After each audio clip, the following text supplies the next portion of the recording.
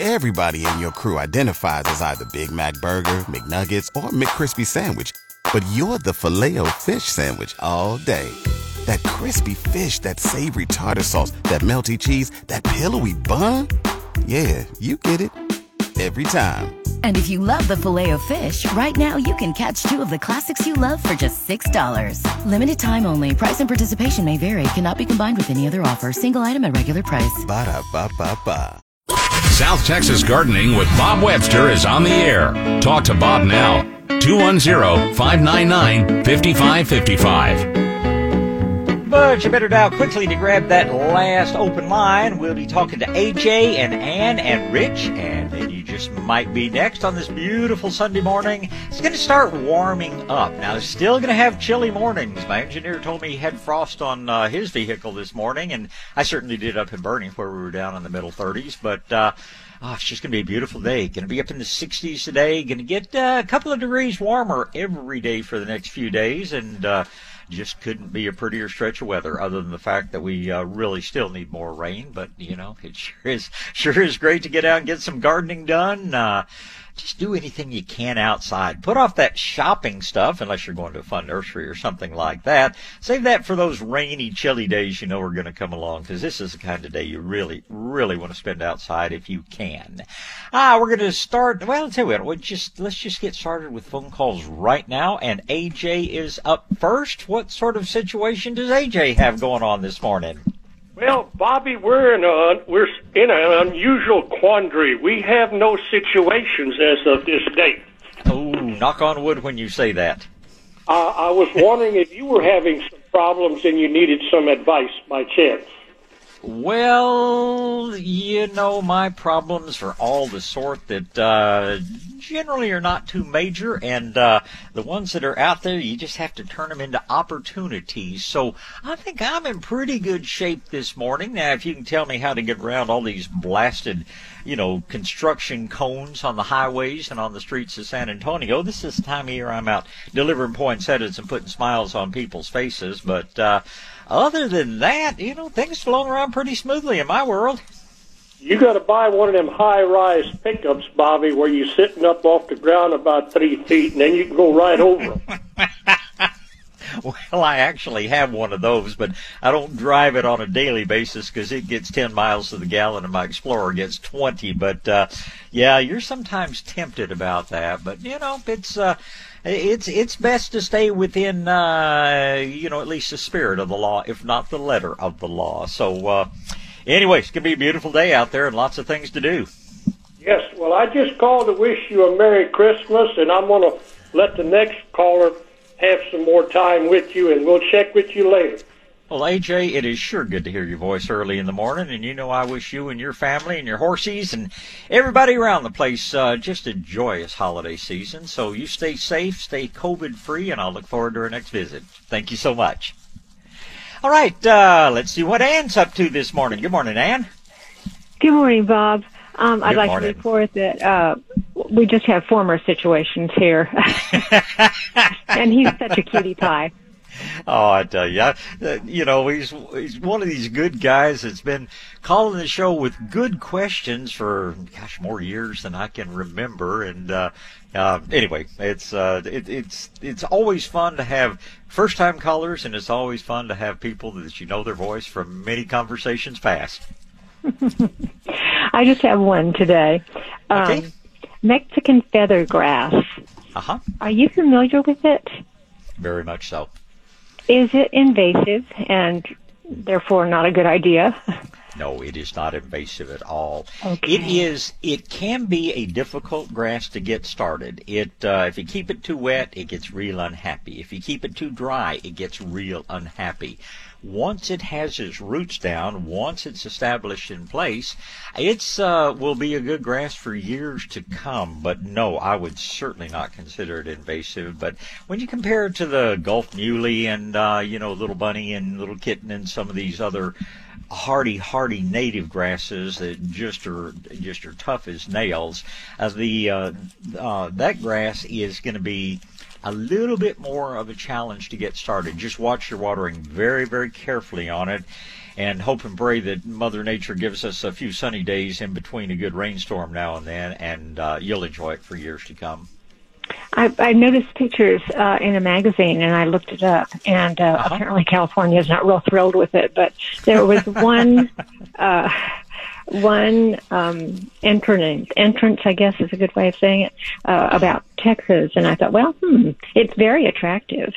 Oh, yeah, it's very attractive, and you know, there are a lot of things in California that I'm not too crazy about, and some things that I love, but it's, you know, every plant in the world is probably a weed somewhere, and that one is certainly not it's not invasive here. It does not cause any problems whatsoever in that regard, and I would not hesitate to plant it at all. Just, you know, with the codicil, you've got to pay attention to it to get it started, because people who don't wind up planting it a second and sometimes even a third time if they're slow learners.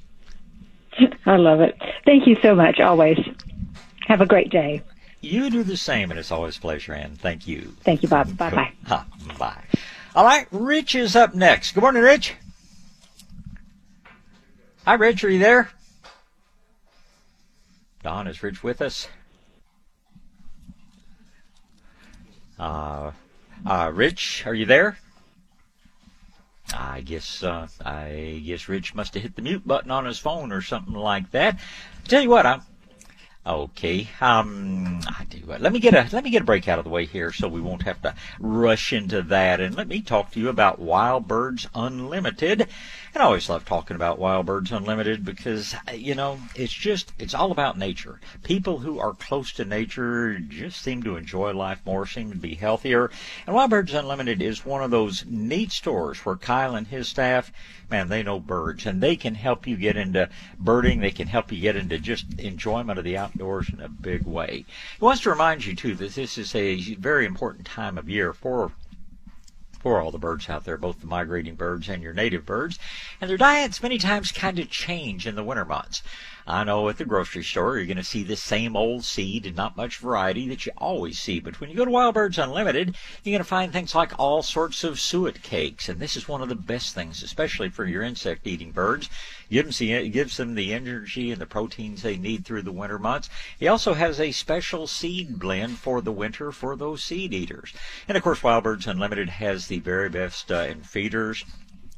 Kyle has also put together a bunch of starter sets, so to speak, everything a person would need to get into birding. It would make a perfect Christmas present.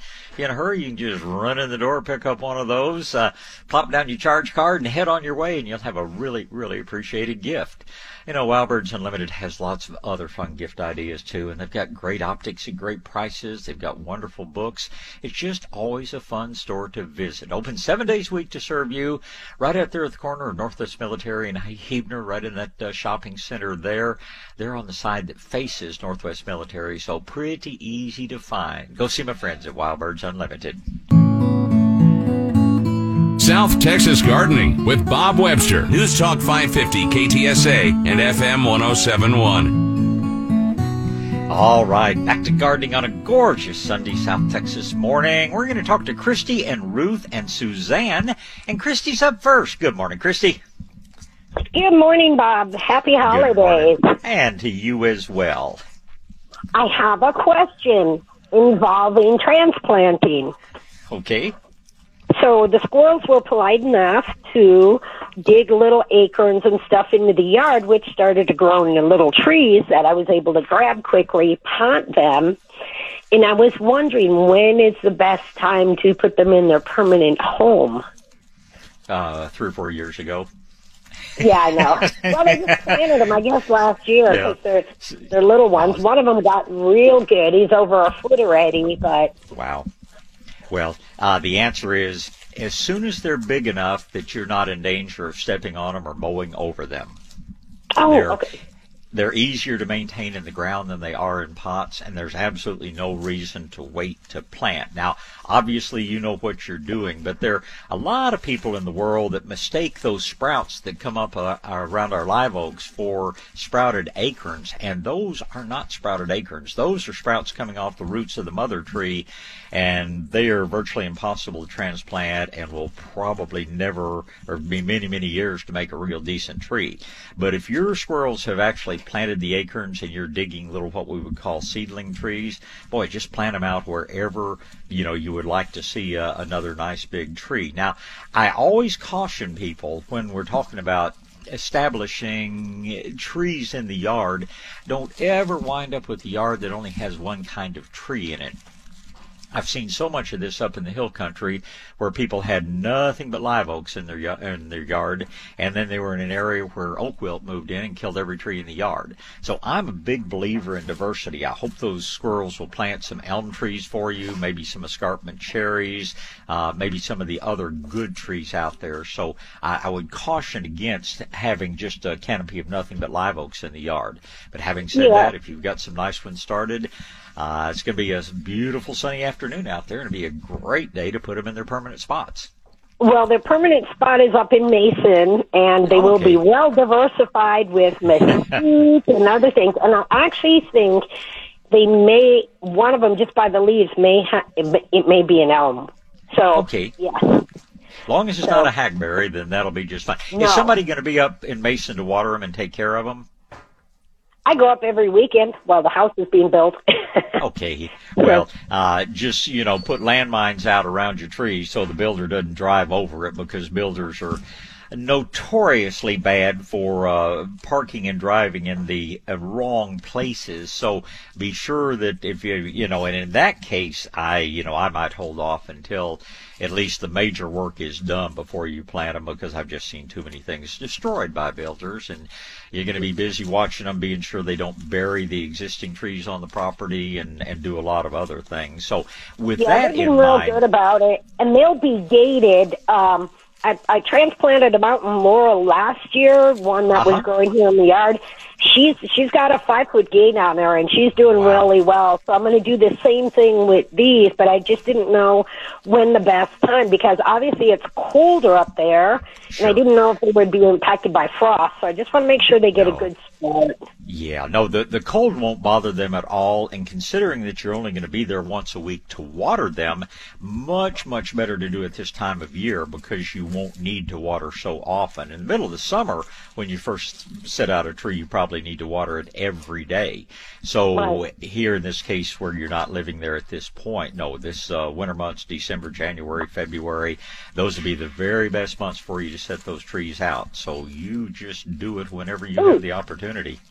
They're going in on Saturday. Thank you so much. You're sure welcome, Christy. Get out and enjoy and have a wonderful holiday season. I will. You too. Thank you. Thank you. Goodbye.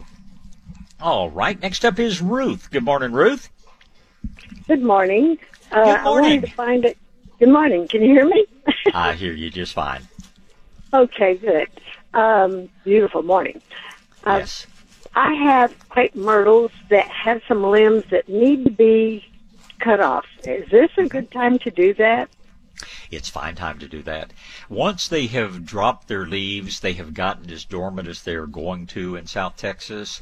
We don't do it earlier in the fall, because then they try to sprout out and put on new growth, which then may freeze back.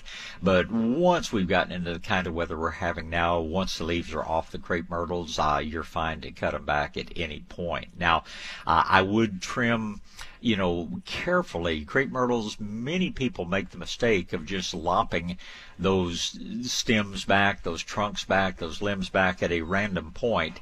And what you end up with is just a whole bird's nest of little limbs coming out.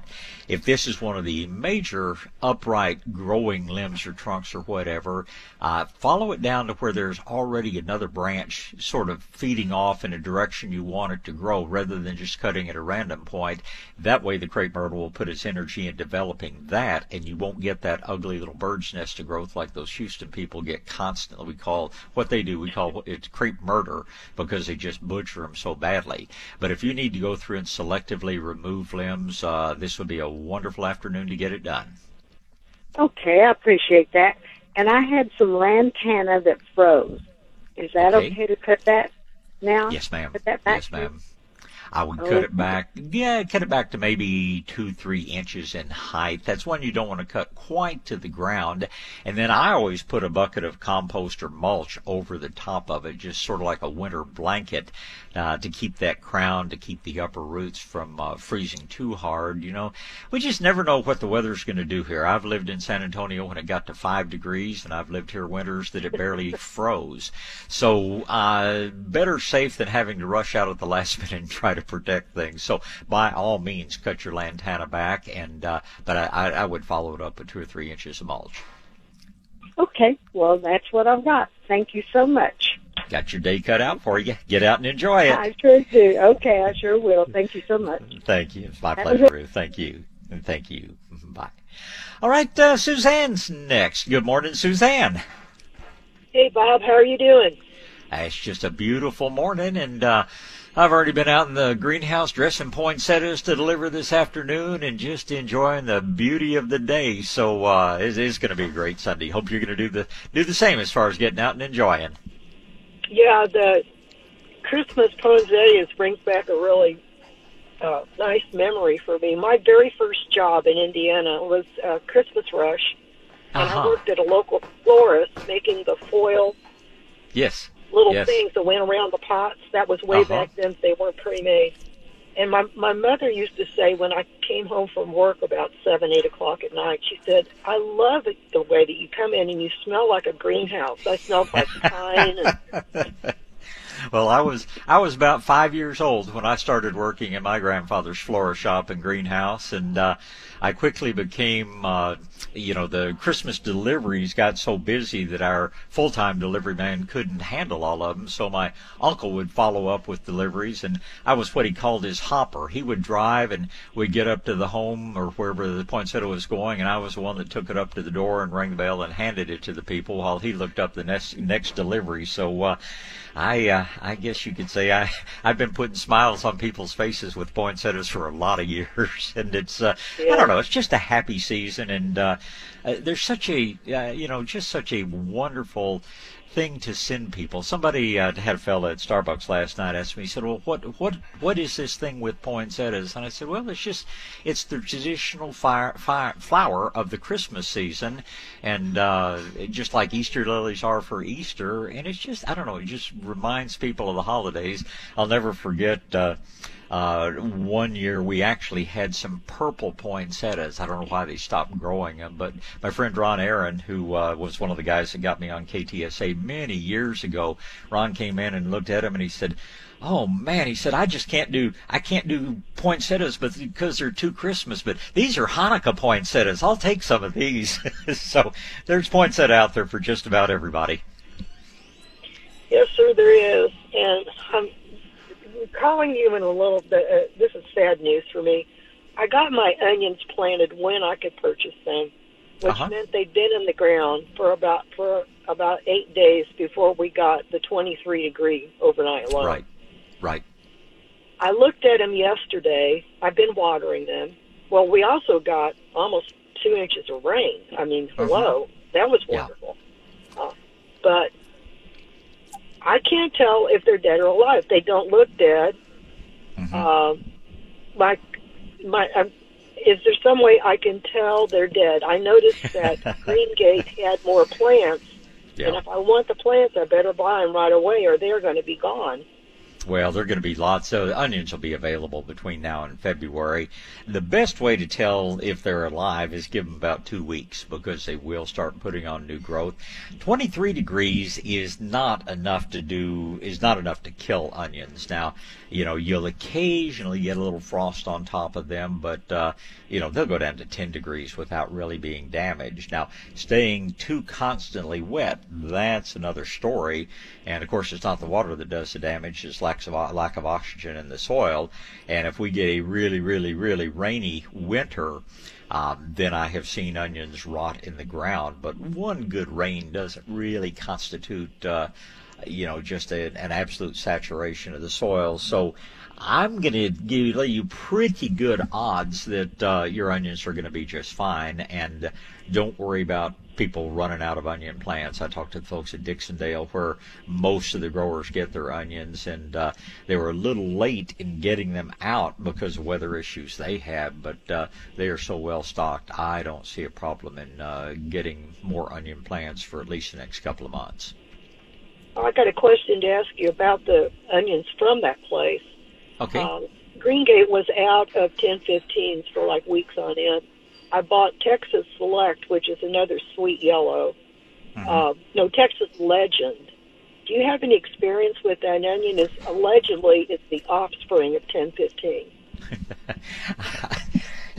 Excuse me. I have not grown that one yet. Dixondale, anything they put out, they will have grown it for several years. My big issue with onions is sometimes if you get the wrong variety, there's short day onions and long day onions, and some of them just, and I've seen some varieties that just all of a sudden virtually every onion in the bunch decided to bolt and flower, and that just pretty much destroys your crop right there. I would presume that Dixondale has grown these for a couple of years and know that that's not going to be the case, but I don't have any experience with that one yet. Maybe okay. I will look for it and put some in my garden this year so I can speak with a little more authority. Well, I read some online comments from people that have bought the onions and planted them within the last 5 years in Louisiana and Texas. And they're commenting that the onions are much larger than 1015s. Wow, that's hard to imagine because 1015s can get enormous. Right. So. Allegedly, they're 10 days earlier to bulb than 1015s, and that'd be good for me. So, okay. Well, I'll let you know how it goes. I will look forward to hearing it. My only real knock on 1015s and most sweet onions is because of the high sugar content, they do not keep as well. So I always plant some whites and purples because I can store them in the room where I keep them. I put them in plastic trays that have lots and lots of ventilation, and I can keep the whites and the purples for 8 or 9 months and still have good onions. But the yellows, 45 days or so, they're going to start losing quality because of all that sugar. So I always plant some things besides the 1015s, but they're always the most popular, and they're the ones that people are begging me for, and the ones that I keep Dr. Kirby happy almost every day that I see him, which is usually one day a week unless I run by the clinic. His first comment is, "Did you bring me any onions?" And so they're a very good onion. So I will look forward to hearing about this one. If it's even sweeter, that'll be a great thing. But I again will question the keeping quality, so keep an eye on that. Well, I would imagine, based on the comments, that this is going to be like 1015. It's not going to store well, but we eat them so fast that it's simply not an issue. Well, that's a good thing. And if you're like me, I enjoy harvesting and eating a number of them as green onions before they even start making the big bulbs. So there are just lots of good things to do with onions. And from a health standpoint, they're one of the best items that you can consume for quite a number of reasons on beyond their nutritional qualities. They're good for your immune system and good for just a lot of different things. So hope everybody's planting lots of onions. I need to get even more of them in the ground, and maybe my days off next week will give me time to do that. My nursery told me that they're not going to have any more broccoli or cauliflower plants until spring. Mine took a major hit with that 23 degrees because I didn't cover my plants.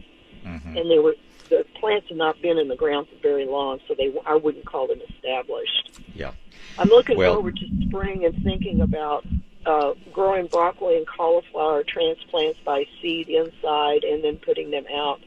I remember for tomatoes, it's like at least 6 weeks. I would say, probably 4 weeks on broccoli and cauliflower. But if you get out and get to San Antonio, I can't speak for other nurseries, but I know probably the one you're speaking of. They grow most of their own, and I doubt if you'll find many more of them in 6-packs this fall. But there are several good organic vegetable producers. Gabriel Valley is one that we do a lot of business with, and I think you'll find that Fanick's will probably have ongoing supplies of broccoli, as we will here at Shades of Green. So don't give up on still getting some in this fall. Oh, good. Thanks so much for the tip, because I was about to fall on my sword. Yeah, no, I would call, and and I imagine Fanick's will do the same thing we do. They'll set things aside for you if they know you're coming, because we can get in 100 broccoli plants, and some guy with a huge garden comes in and buys 95 of them out of the parking lot when they've just come off the truck. So we do run out, but my suppliers tell me they will continue to have them pretty much all through the winter months. So don't write broccoli off as a lost cause. I will not. Thank you. You have made my day. Have a Merry Christmas. And a Merry Christmas to you, Suzanne. Thanks so much for the call this morning. Bye. All right, let's get a break in here, and I get to talk about the Cedar Eater of Texas, talk about a wonderful thing to do for your land if you have property, especially up in the hill country.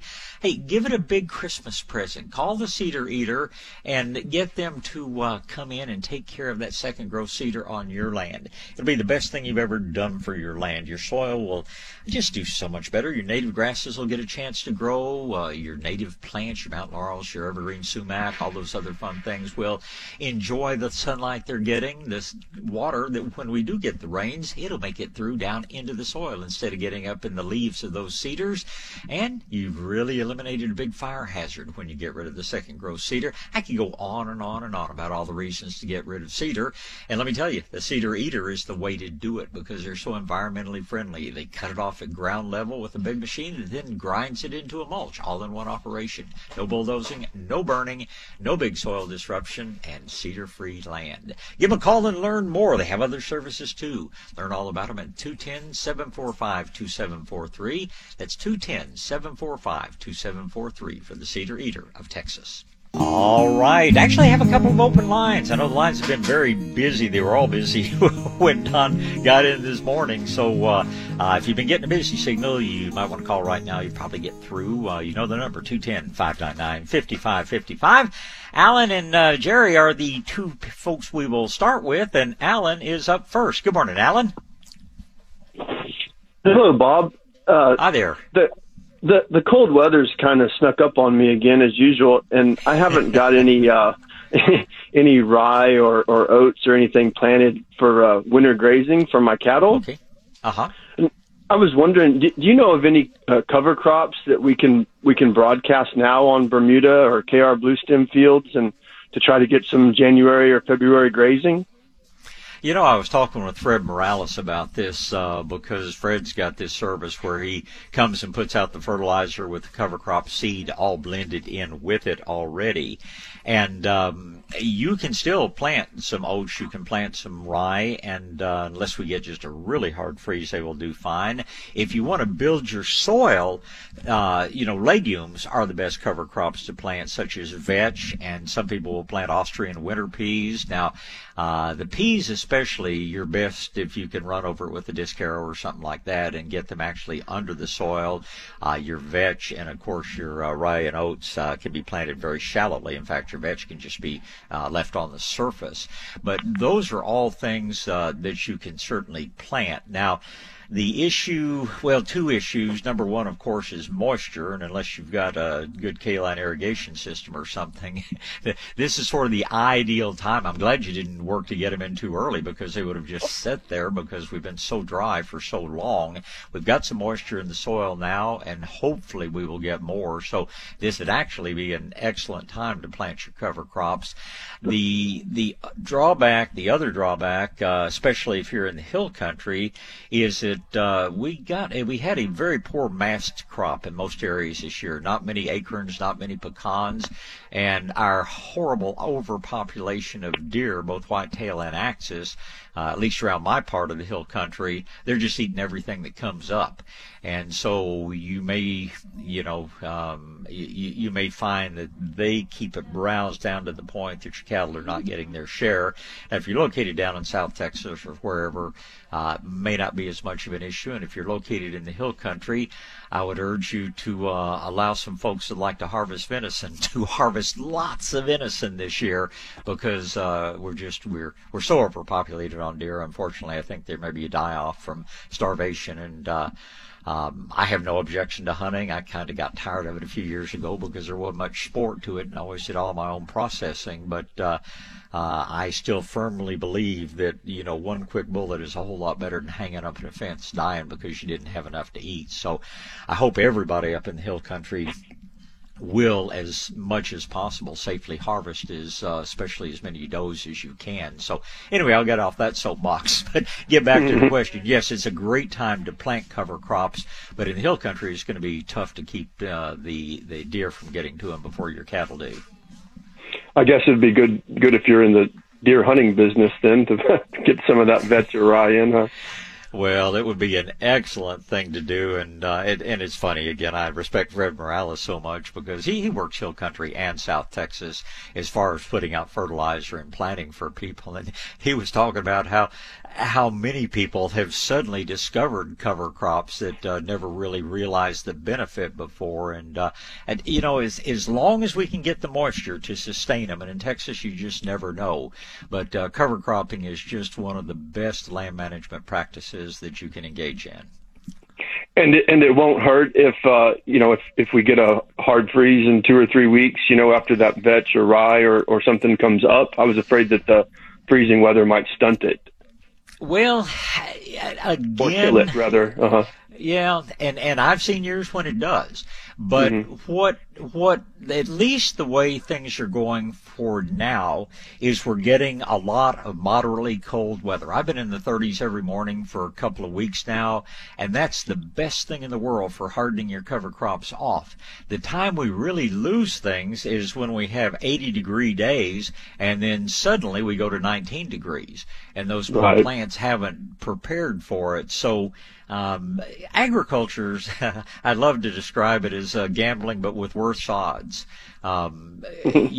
Sometimes Mother Nature's just going to turn against us, but if you don't understand that, you shouldn't be in the farming and ranching business. So there are no guarantees out there, but we have had warmer winters for several years now. It's been a while since we had one of those bitterly cold winters.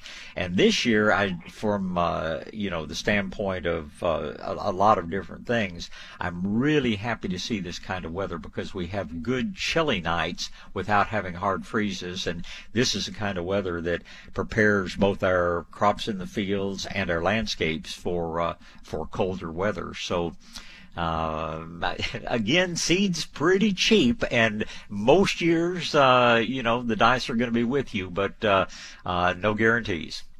Sure. Well, I appreciate it, Bob. I'll get some in this week then. Is that what the first thing you'd recommend is rye and vetch, or did you get broadcast anyway? Rye and vetch are going to be probably the two easiest. The difference, of course, in them and what they do for your land, rye is just, it's a cereal grain, so to speak, and it produces what we would call green manure. It produces lots of vegetation and grows a moderately thick root system, which is good for your soil.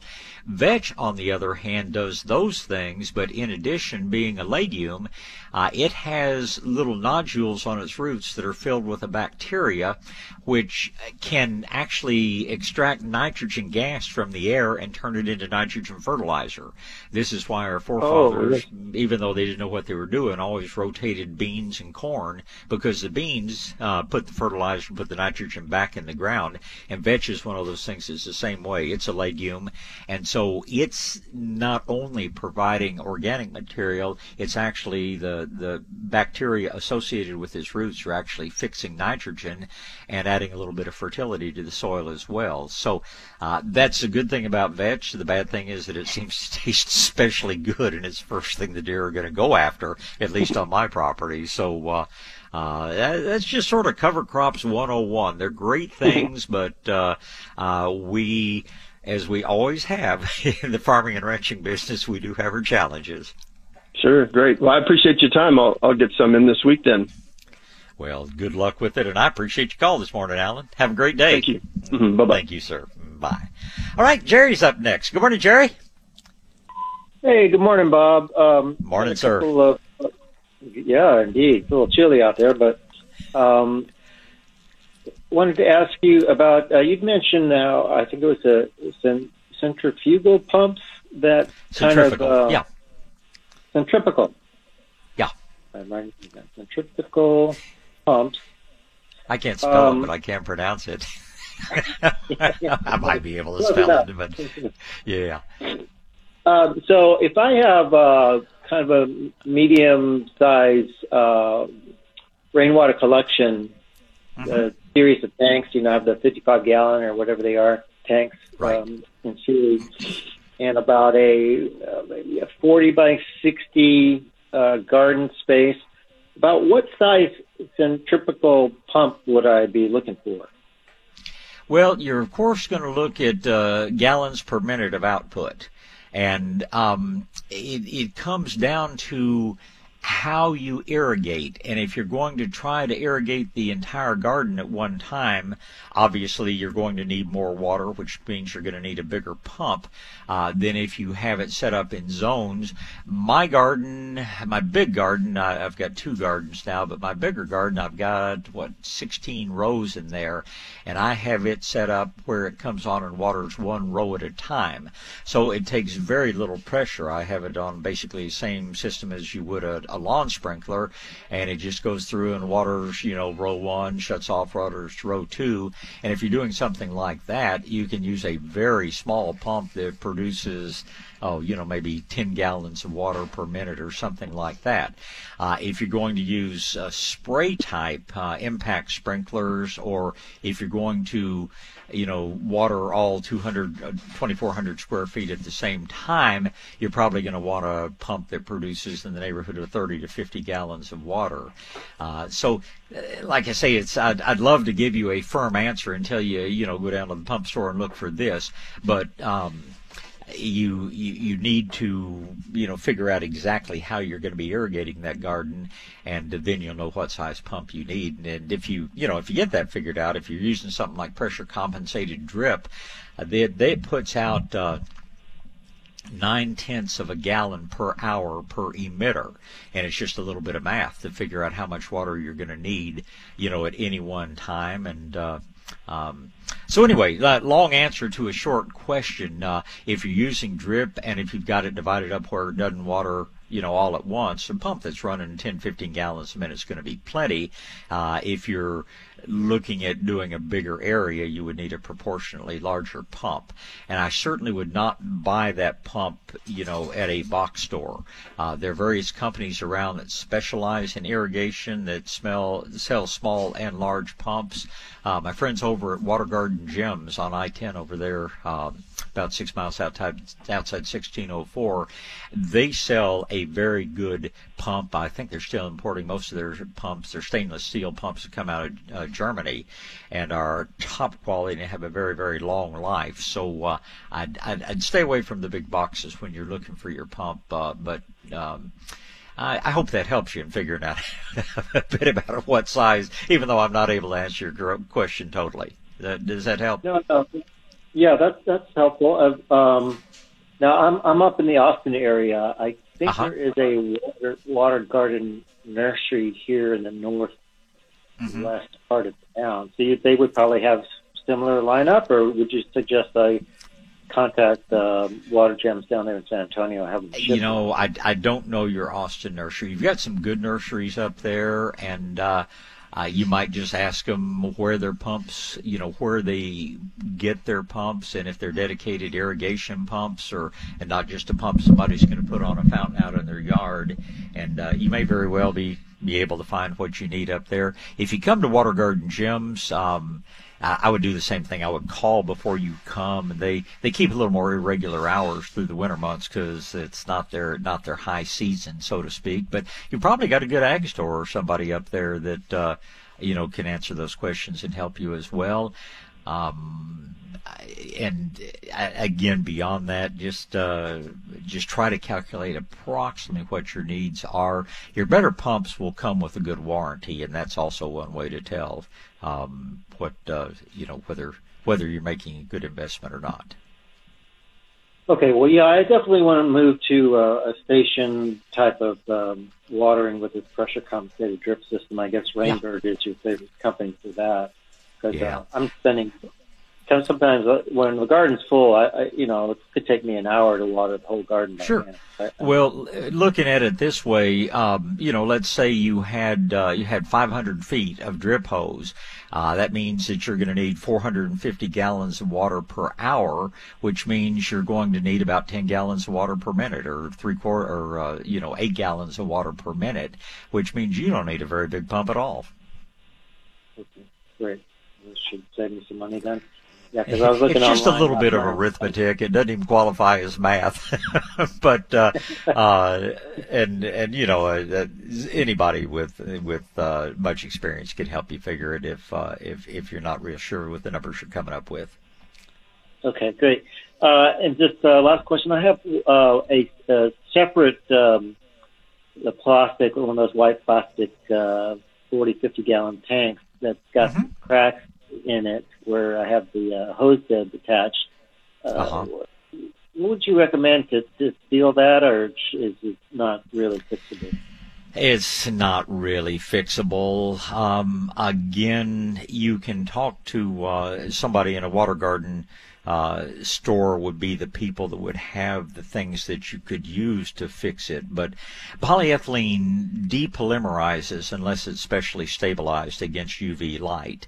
And when it begins to crack and break, it's going to do nothing but get worse. So it's why you always want to go with more of a rubberized tank if you possibly can. And I'm not going to be real optimistic about being able to fix it. And the other thing is that you think you've got it fixed, we finally get a good rain and it fills up, and then it cracks and you lose all your rainwater overnight when you didn't know what was happening. So if it were me, I'd probably be looking at a new tank. Okay. All right, Bob, really appreciate all the help. Well, it's always a pleasure visiting with people who enjoy these things that we do. So you enjoy your weekend, and you give me a call anytime I can help, Jerry. Thank you. Goodbye. All right, I need to get one more break in here before the hour's over, so let me quickly talk about Fred Morales and Morales Feed. I guess I was already talking about Fred because, he's just such a pro when it comes to agricultural business. He's got the best in irrigation with the K-Line irrigation system. As I was just saying, he has a service where he will not only come bring you the organic fertilizer, and by the way, he's got it priced under chemical fertilizers. He'll bring it to you in a hopper ready for you to spread, or he'll spread it for you. If you'd like, either way, he can blend in those cover crops, blend it right in with the fertilizer so it all goes out at one time. Fred gives you lots and lots of services, store up in Lake Heath, store down in Devine, but he works within about a 100-mile radius of both stores. So if you have a need, you just get hold of Fred, and he will help you out, let you know what he can and can't do. You're dealing with a quality person offering quality services and quality products. Morales Feed. All right, look at about a minute and a half till news, so let's get started with Mark, and Mark will put you back on hold. We'll continue after the news break. Good morning. Hi, Bob. Hi there. Well, we're tired of these freezing nights. Well, in Fredericksburg, you gotta expect that it is December. Yeah. So, one quick thing first. We were on a big rainwater system in our previous home and doing our whole garden with drip irrigation. And one thing we did is, we started using the Netafim drip line, the pressure compensating, and that. I haven't had to buy any in a long time, but they have varying drip rates, like a half, 0.9, and something else. And when we wanted to water more area at once, we basically got the lower drip rate so we could run more hose at once. Sure. So you could cover more area. The problem with that, though, is if you have a sandy soil, the slower drip doesn't spread as fast. It goes You're more exactly anyhow. right. Yep. And the other thing that I didn't get into, but I'm sure you know about, there are what they call on-demand pumps that where you're using it running off a hose or something like that. That the pump sits there and it senses the drop in water pressure if you turn a hydrant on, and then it comes on and gives you the pressure. Mark, let me get Don to put you back on hold, and we'll continue this right after the news here on KTSA Radio, San Antonio. Antonio, Texas. South Texas Gardening with Bob Webster is on the air. Talk to Bob now. 210-599-5555. All right, back to gardening on an absolutely gorgeous Sunday morning out there. You know, you look at the calendar, it says December. It says December 6th, and you've got to expect that the weather's going to be a little bit chilly, so don't be too surprised when you have to put on a light jacket when you go out. Going to warm up nicely, though, be up in the 60s, maybe even the low 70s this afternoon, and oh gosh, just a perfect day for getting out and working in the yard or just doing a lot of different things. So get out and be thankful. It's just our beautiful South Texas weather. Let's see. Looks like we're going to talk with Mark a little bit more, and then we're going to talk with Glenn and Margaret. And back to Mark. Good morning again. Good morning. Morning again. Yeah, we this drip hose, we've had it running for 15 years now and haven't had any problem with that. And one of the things that Betafem had is it had this little, like a floating diaphragm in there that I think helps keep the calcium from clogging it. Yeah, they do, and the Rainbird, which is a little bit more widely available, they do the same thing. And how they can make such good products at, you know, such a reasonable price and have something that does deal with the calcium that you and I and at least all the hill country in San Antonio have to. It's I don't know. And you can't very well put a water softener in front of it. You can if you're, going to soften with potassium instead of sodium, but it might get to be a little more expensive proposition. Right.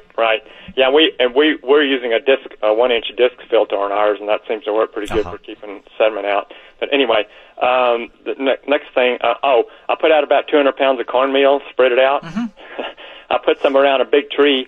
I went back an hour later, and the leaves were all disturbed. The turkeys picked up every single visible piece of corn around that tree. You couldn't even tell there was any cornmeal there. Yeah.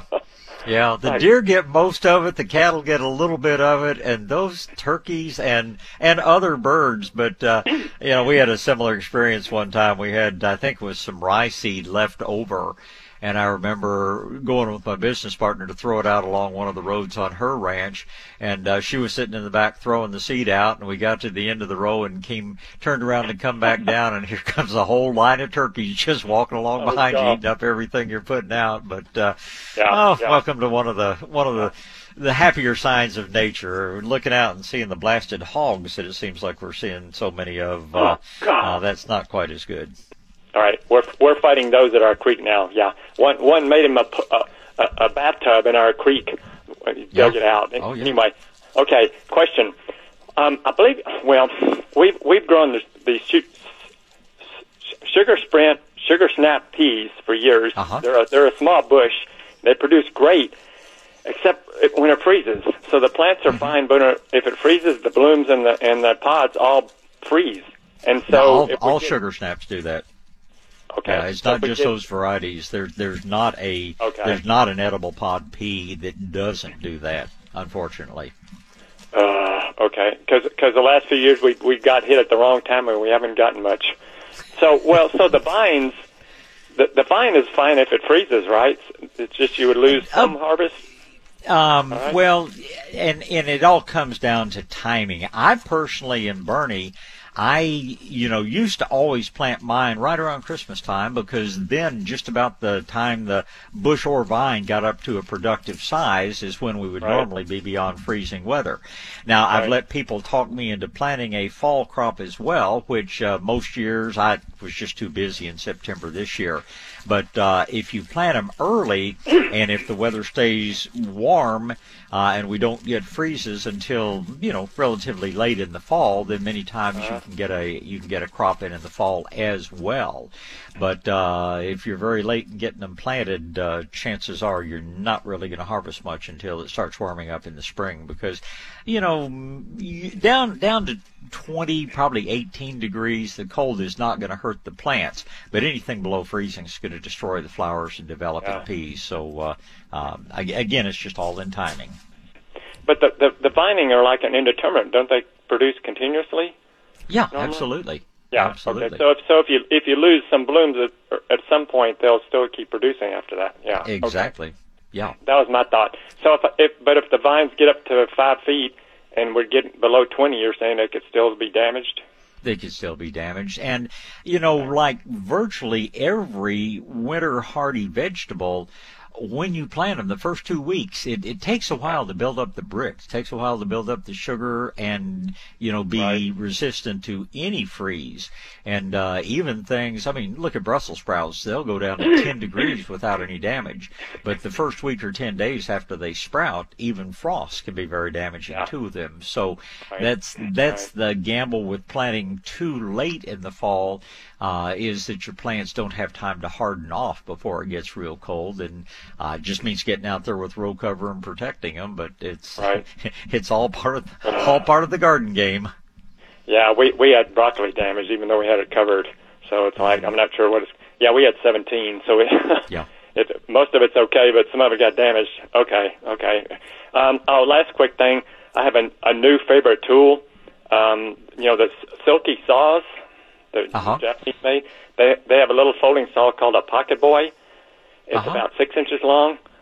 Oh man, that thing is a wonder. I mean, it's 6 inches you can put in your front pocket, and you can cut like a 4 or 5 inch limb with it, no problem. And it's got a really sharp blade. I just carry it around in my front pocket in my pants. That's a great thing. Well, and the other thing that a lot of people don't realize about saws is that a pruning saw is very different from a carpenter saw in the set of the teeth. A carpenter saw is made to cut on the push as you push down. A pruning saw is made to cut on the pull as you pull it towards you. So sounds like this saw combines the best in Japanese steel and the right technology. So that's good to know about. Yes, sir. I got the black one. It's like a medium tooth, and you can cut a half-inch limb up to a 4-inch limb with it. And so that's why. Have you had them for very long? Yeah. I've had it for about 2 years. Because there's a Rodriguez Butcher Supply here in San Antonio. They taught me a lot about steel. And they were telling me that if you're going to be cutting anything really hard, you want German steel. If you're going to be, you know, making thin cuts, and they're, of course, in the meat business, talking about sushi and things like that, he said get Japanese steel because you can put the best edge in the world on it. But he said they will require sharpening more often than something with German or Swiss steel will. So I've always kept that in mind when I've chosen my pruning tools as well. No, I don't think you can sharpen, but you can get replacement blades. The other thing is I tend not to cut really dry hardwood with it because, you know, it's going to tear up the blade. I'm glad you have that option. Some of us don't. Yeah. Right. Okay. Thanks, Bob. All right. You're welcome, Mark. It's always good to talk to you guys. Have a happy holiday season, and we'll talk again. Glenn is up next. Good morning, Glenn. Good morning, sir. Good morning. Two quick questions. We have a plum tree that we need to thin out really bad. When's the best time to do that? Anytime after the leaves are off the tree in the fall. I suspect your plum, if it hasn't lost all its leaves by now, it's about to. I typically do mine sometime in January or very early February, but that's just the time my business slows down and I have time to do it. I think you'd probably be fine to do it this afternoon because the weather has been cold enough that I don't think they're going to put on, you know, any more likely to sprout out again. So this afternoon I think it'd be fine for peaches and plums, the two things that we do thin heavily every year. When you say thin them out, how drastic should you do a plum tree? Well, with a plum, of course, or a peach, what you're doing is you're going through and selectively taking out limbs. You're not making an overall cutting back of the planter. That takes away all of your budwood. You're going up and down the limb and taking out, you know, every other or 2 out of 3, you know, little shoots. Plums up to 60% every year. Peaches, I figure approximately 40% every year. But it's hard to overprune a plum, and you'll keep your trees productive for more years. You'll have healthier trees, and you'll have much, much better plum crop if you thin them fairly heavily. So up to 60% on the budwood. Okay, we've never thinned this one out at all, and we've never had a single plum. You had recommended a gentleman to come out and take a look at a tree or whatever. Do you remember what that? I think he's an arborist. You talked about a gentleman. Yeah, there's the best arborist I know is a fellow named David Vaughn. And he worked for years for Eder Tree Care, which is the arborist company that I recommend to do the work. David is strictly a consulting arborist. He just got to a certain age and said, I don't have to work this hard. So he stopped climbing trees and became a consulting arborist. And you can go to David Vaughn Arborist. You Google that and you can find him. If not, call me back and I'll give you a cell. He's a good guy. And like I say, he's not the fella. He's there to advise you. And so he's not going to sell you something you don't need. Excellent. Very good. I thank you for your time, sir. It's always a pleasure, Glenn. It's good to talk to you. Thank you, sir. Goodbye. Bye-bye. All right, I guess I better get a quick break in here. Margaret's up next, but right now I get to talk about Medina agriculture, and of course that's always such a pleasure because I've known the Frankie family for years, not as long as they've been in business. They've been in business for over 50 years now, right over there in Hondo, but golly, I guess Stuart and I started working together on projects, I don't know how many years ago, and just have nothing but respect for the family and the company. Their products are natural, some of them are certified organic. That's a long and expensive process, so not everything there is going to be certified organic, but it's all going to be natural things. And Medina is creating problems that work with the soil rather than work against it. They support the microbial life in the soil rather than killing so much of it like your synthetic fertilizers do. And of course, Medina not only makes great products like their dry grow and green and their liquid has to grow products, but they also have things that soften the soil over time, like their Medina Plus and their Medina Soil Activator.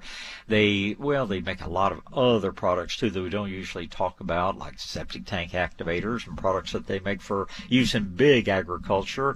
But they package the very best too. When it comes to orange oil and molasses and liquid seaweed, you just know that if it says Medina Ag on the box or bottle or bag, you know there's quality inside. Look for fine products from Medina. All right, back to gardening, and I guess we're going to talk to Margaret and Mary. Still have a couple of lines open. If you want to grab one of them, you know the number, 210-599-5555. I say good morning, Margaret. Morning, Bob. Thanks for taking my Good call. morning. Thanks for calling.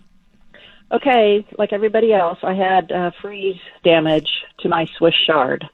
Okay. I was under the impression that I didn't have to protect it. It was about 1 or 2 years old.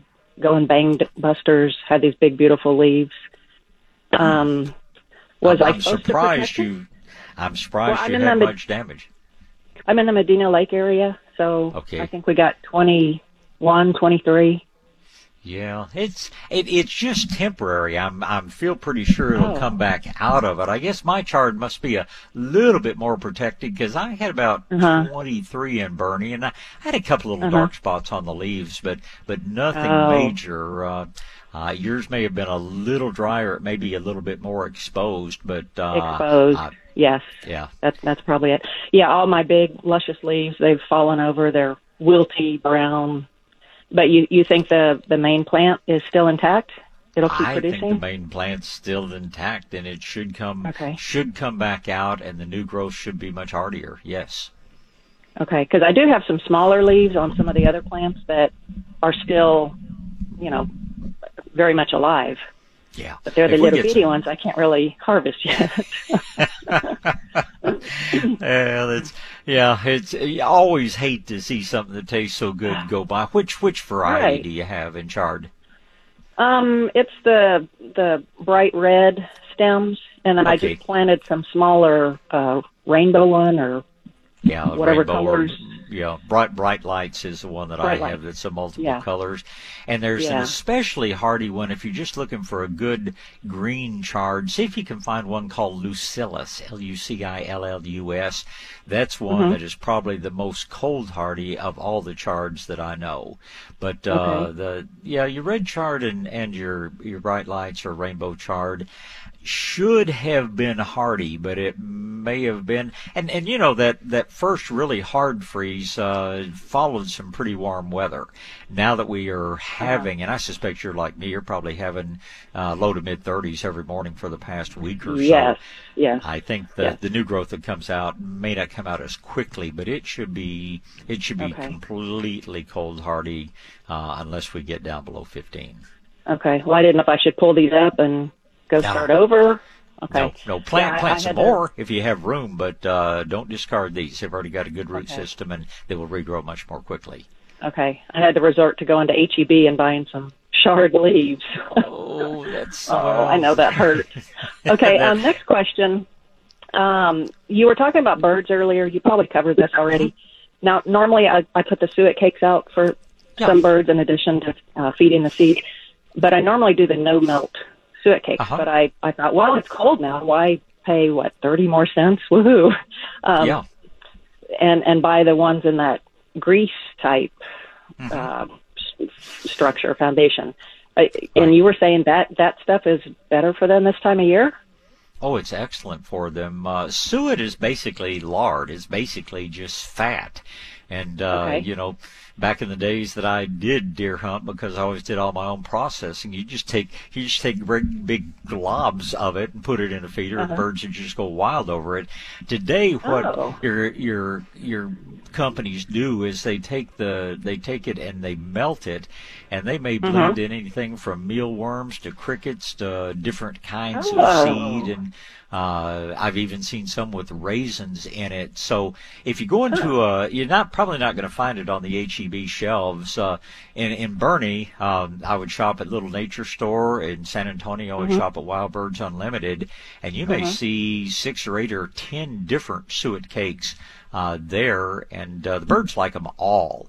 But and they're also much, much more nutritious than it was my mom years ago, and I, grew up very middle class, and we conserved everything.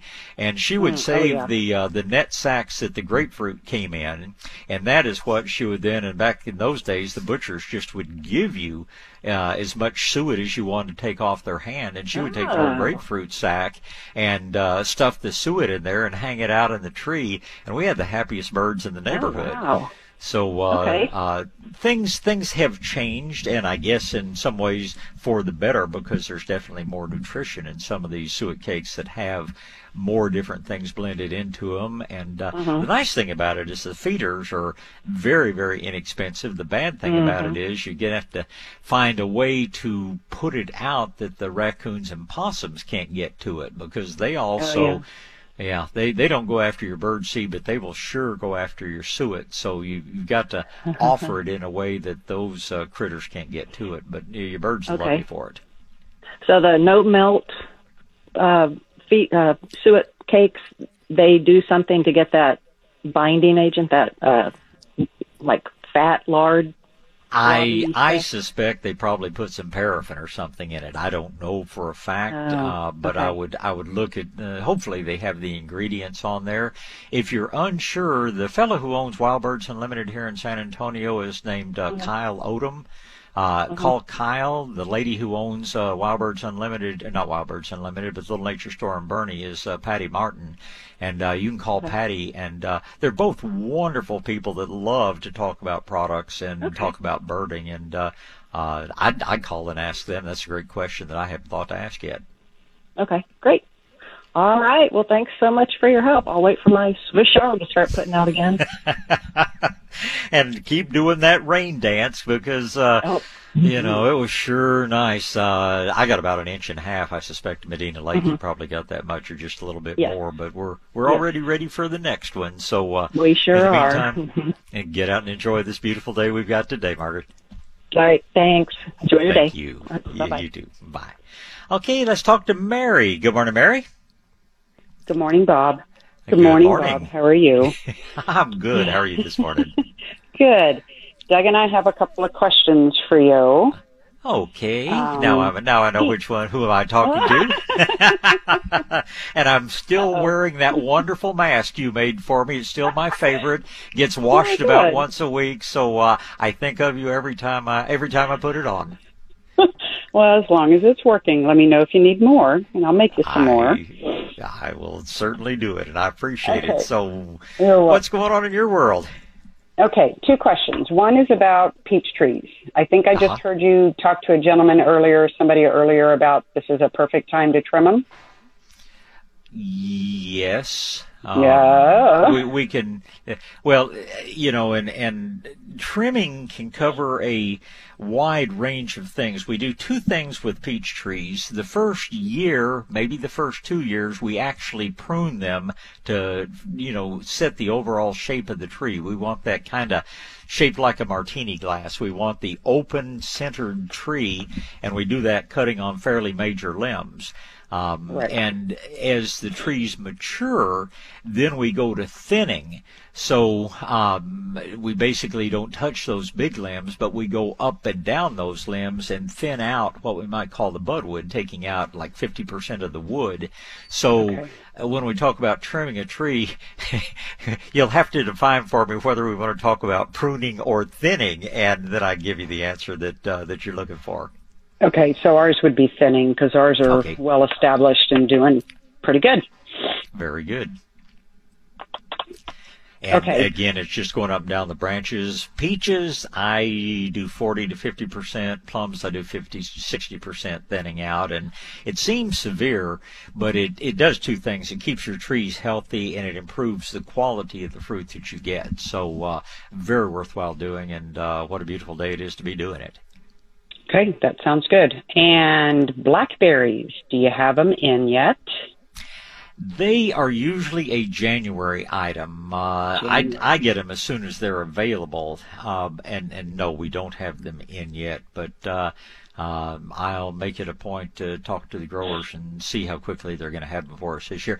It's just the nursery business, like everything out there, is just weird this year. It's the timing is off. Many of the growers did not anticipate in any way the sudden upsurge in garden interest, and some things we've been able to get without problem. Some things have been very hard to get. So I'm hoping blackberries will be one of the easy ones, because they're sure a great thing to grow.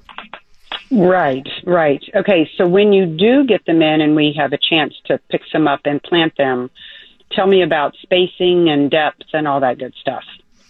Well, blackberries make, big plants, and they're plants that constantly renew themselves, so to speak. The canes that come up on a blackberry, we call them primocanes. The cane that comes up this spring is the one that's going to produce berries next year. The canes that came up last spring are the canes that are going to produce berries this year. So with a blackberry patch, every year as we finish harvesting the berries, we take those canes and pretty much totally remove them, and without touching the canes that came up that spring, because again, where you're going to get your flowers, where you're going to get your berries this year, is going to be on the wood that grew last year. Blackberries tend to sucker very freely, and they will not only produce new primocanes kind of at the base where they were coming out last year, they may spring up 3 or 4 feet away from the main plant, which is nice because you can then dig those up and transplant them and expand your berry patch.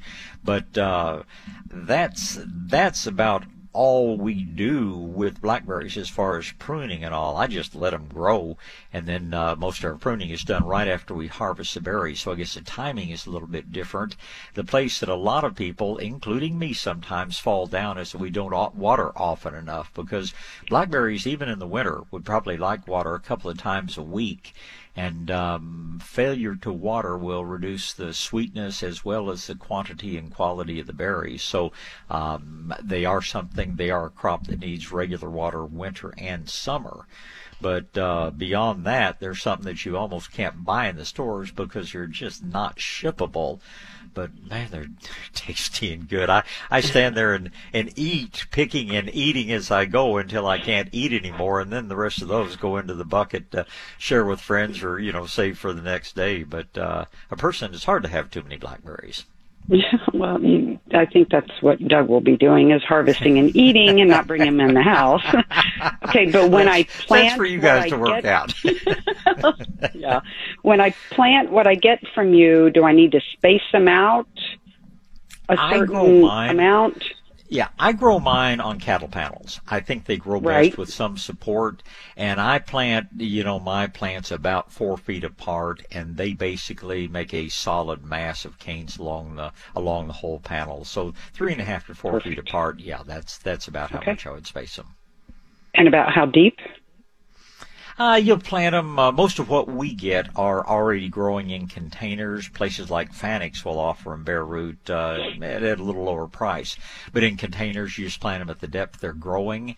If you're planting bare root, they're one plant that you can actually plant a little bit deeper, because that cane that's growing now is going to all get cut away after it produces. So this is not like a tree or something that's going to sit in the same spot for the next 50 years. So you plant them. I'd want to have the roots at least an inch below the surface of the ground, but I don't pay nearly as much attention about burying the cane as I do when I'm planting trees or shrubs. Okay, perfect.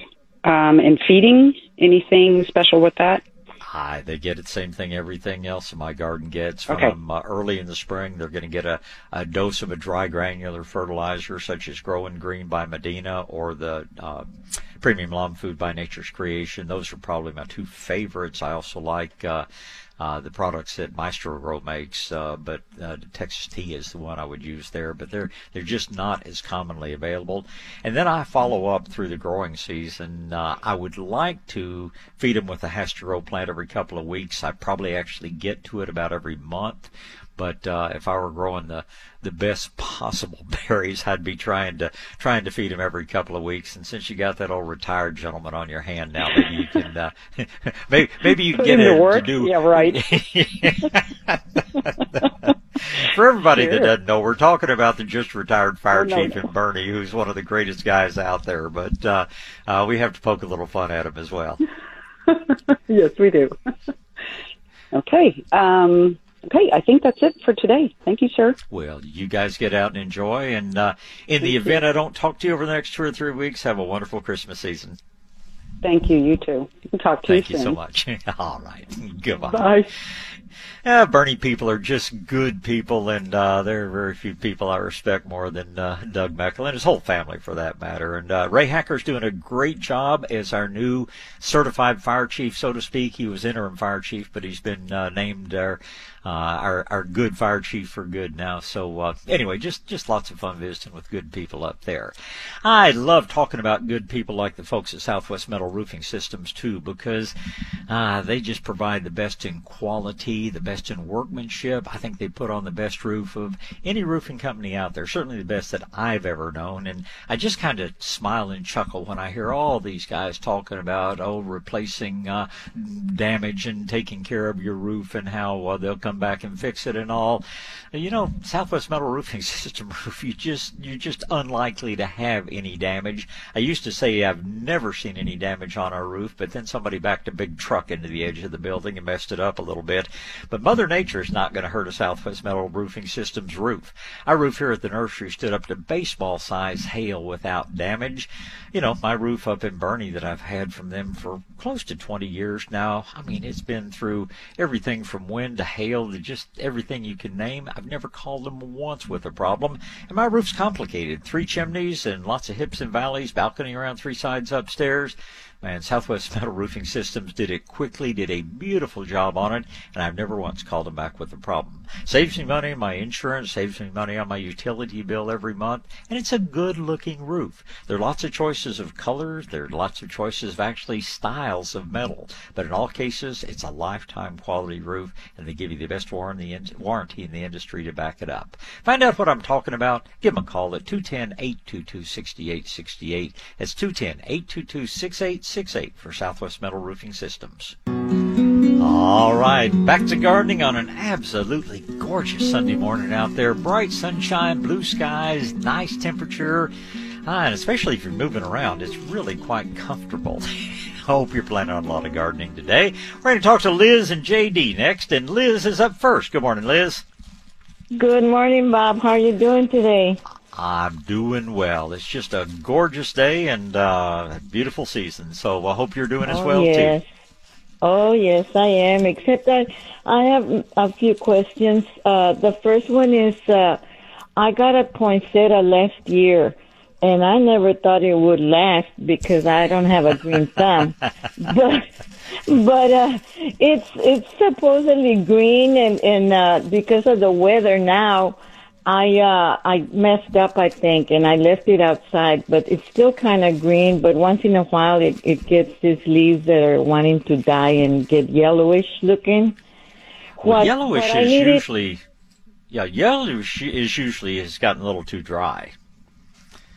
Oh, that's what it is?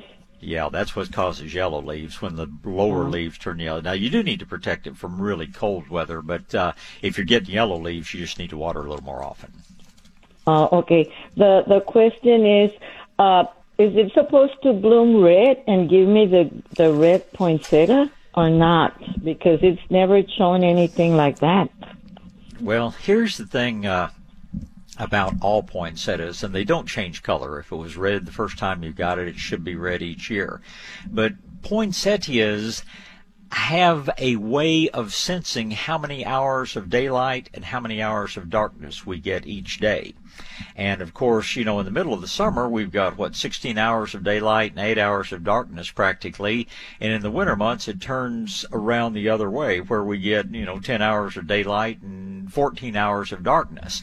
Well, your poinsettia senses that, and if it's where it doesn't get any light at night, as the days gradually get shorter, the nights gradually get longer, that's what triggers your poinsettia to turn color.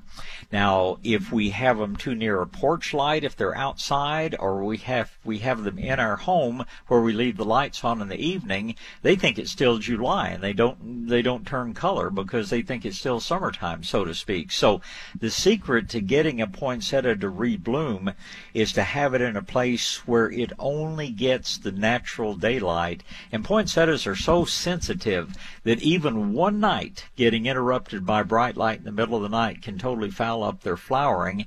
In fact, one grower that we do business with, they have many greenhouses full of poinsettias, but they noticed that one of their front greenhouses, they had a lot of trouble getting the poinsettias to turn red, and it turned out that there was a bend in the highway right in front of that greenhouse, and just the intermittent car lights flashing in there all night long were enough to keep them from going through that normal cycle of turning red. So, and you hear about people putting them in the closet, and if you don't have a place that gets natural light, what you have to do to get that color is every single day, about 5 o'clock in the afternoon, stick that poinsettia in a dark room or in a closet. Don't forget to bring it out the next morning about 8 or 9 o'clock.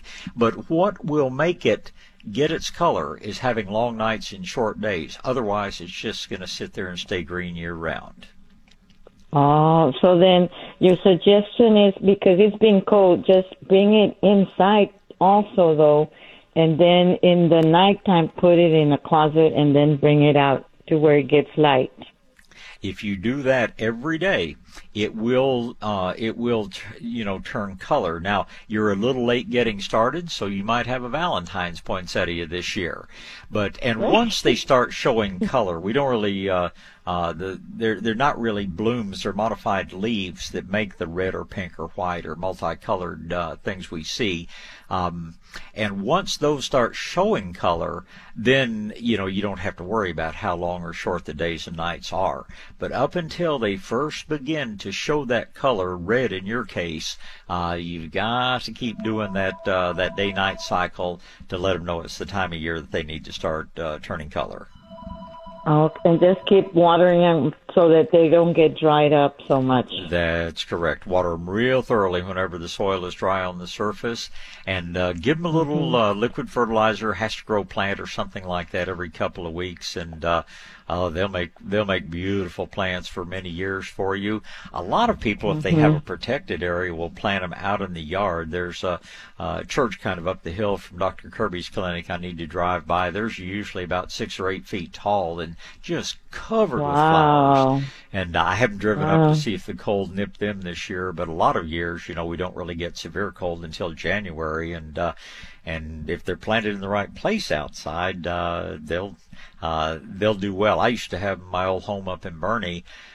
The old varieties that I had, they grew so tall I had to grow up on the balcony to see the flowers because they grew like 12 or 14 feet tall.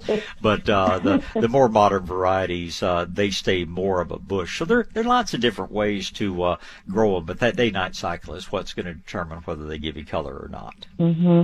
And to replant them because they start growing for that pot, that particular pot, is it better to replant them during the summer, or when should you do that? Makes no difference at all. They're tropical plants. They're used to growing year-round, so just use a good potting soil and do it whenever it's convenient for you. Okay. My next question is also, I have an aloe vera, and also it grew. I'm surprised. Like I said, I don't have a green thumb, but also when can I replant that one? I know. When can I replant the aloe vera? Anytime you like. Aloe veras are easy. Yeah, anytime you like. Now, keep it, protect it from freezing as well. There are some kinds of aloe which can take the cold, but aloe vera is one that doesn't really like it to get below freezing. So you replant it anytime you like and protect it from the cold, and you'll have a real neat plant. Oh, okay. Okay.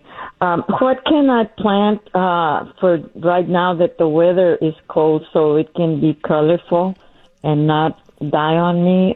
Annuals. I see a lot of annuals in the garden places and Home Depot and all that. Well, I suggest buying from nurseries because they know more about what they're offering. But if you have a sunny place, pansies and Johnny Jump Ups, they will flower every day of the winter if you have a good sunny spot for them. In the shade, you're more likely, if you want flowers, cyclamen would be what you can plant. And the ornamental kales and cabbages, they have extraordinarily colorful leaves, and they will grow in the shade or in the sun. So those are. And which ones are those? Those are those annuals? Yes, they are annuals. All of these things will go away when it gets hot next spring, but they should both. All of them should go up until May or maybe even June. But they're not like the perennials that they'll come back, right? They have to be replanted. They have to be replanted, but the perennials, not many of them bloom in the winter. They have to save some of their energy to come out again the following year. Annuals, they're only going to live for one season, so they give it everything they've got for the entire season. Oh, and the perennials, like the ones that are ground covers, I noticed mine were pretty colorful, the yellow ones. I keep forgetting the name of them, but I didn't water them because I thought I wasn't supposed to now that it was getting cold. If I would have watered them, would they have still keep blooming? Depends on what kind they were. Now, yellows like lantana, which is sometimes grown as a ground cover. There's also one called Wedelia. It's normal for them to freeze back in the winter. They would keep blooming until they freeze, but we've had enough, a lot of areas, we've had enough cold weather that they've pretty much frozen back for the winter. Yeah, because that's what it was. I have the lantanas, and they were real pretty. But then I didn't water them because I thought they were going to die on me, and they did. But if I would have watered them, they would have probably lasted a little longer, maybe. Oh, absolutely. Color. Absolutely. And there are different lantanas, like the purple ones and the white ones, that don't freeze nearly as quickly, and they're still in full bloom. But the yellow, they freeze back every winter. But I should have still kept watering them then. Yes, ma'am. Yes, ma'am. Oh, okay. Okay, Bob. Well, thank you so very much for somebody that doesn't have a green thumb. It sounds like yours is getting greener every day. Have a wonderful Christmas season, and you too, a very blessed one. Thank you. Yes. All right, got to get a break in here. JD's going to be up as soon as we come back, but I get to talk about Fanix Nursery and Garden Center, and they're just some more of the good guys out there. They've been around for over 80 years now.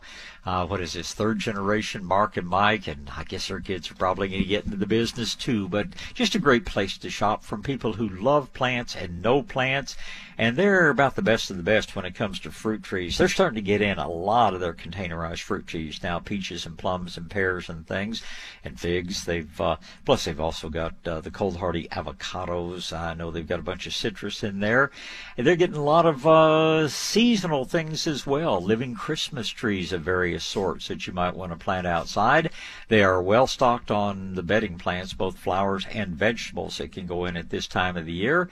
And keep in mind that Fanick's also has gotten into things like the Traeger pellet grills and all the supplies you need if you're getting into grilling this season.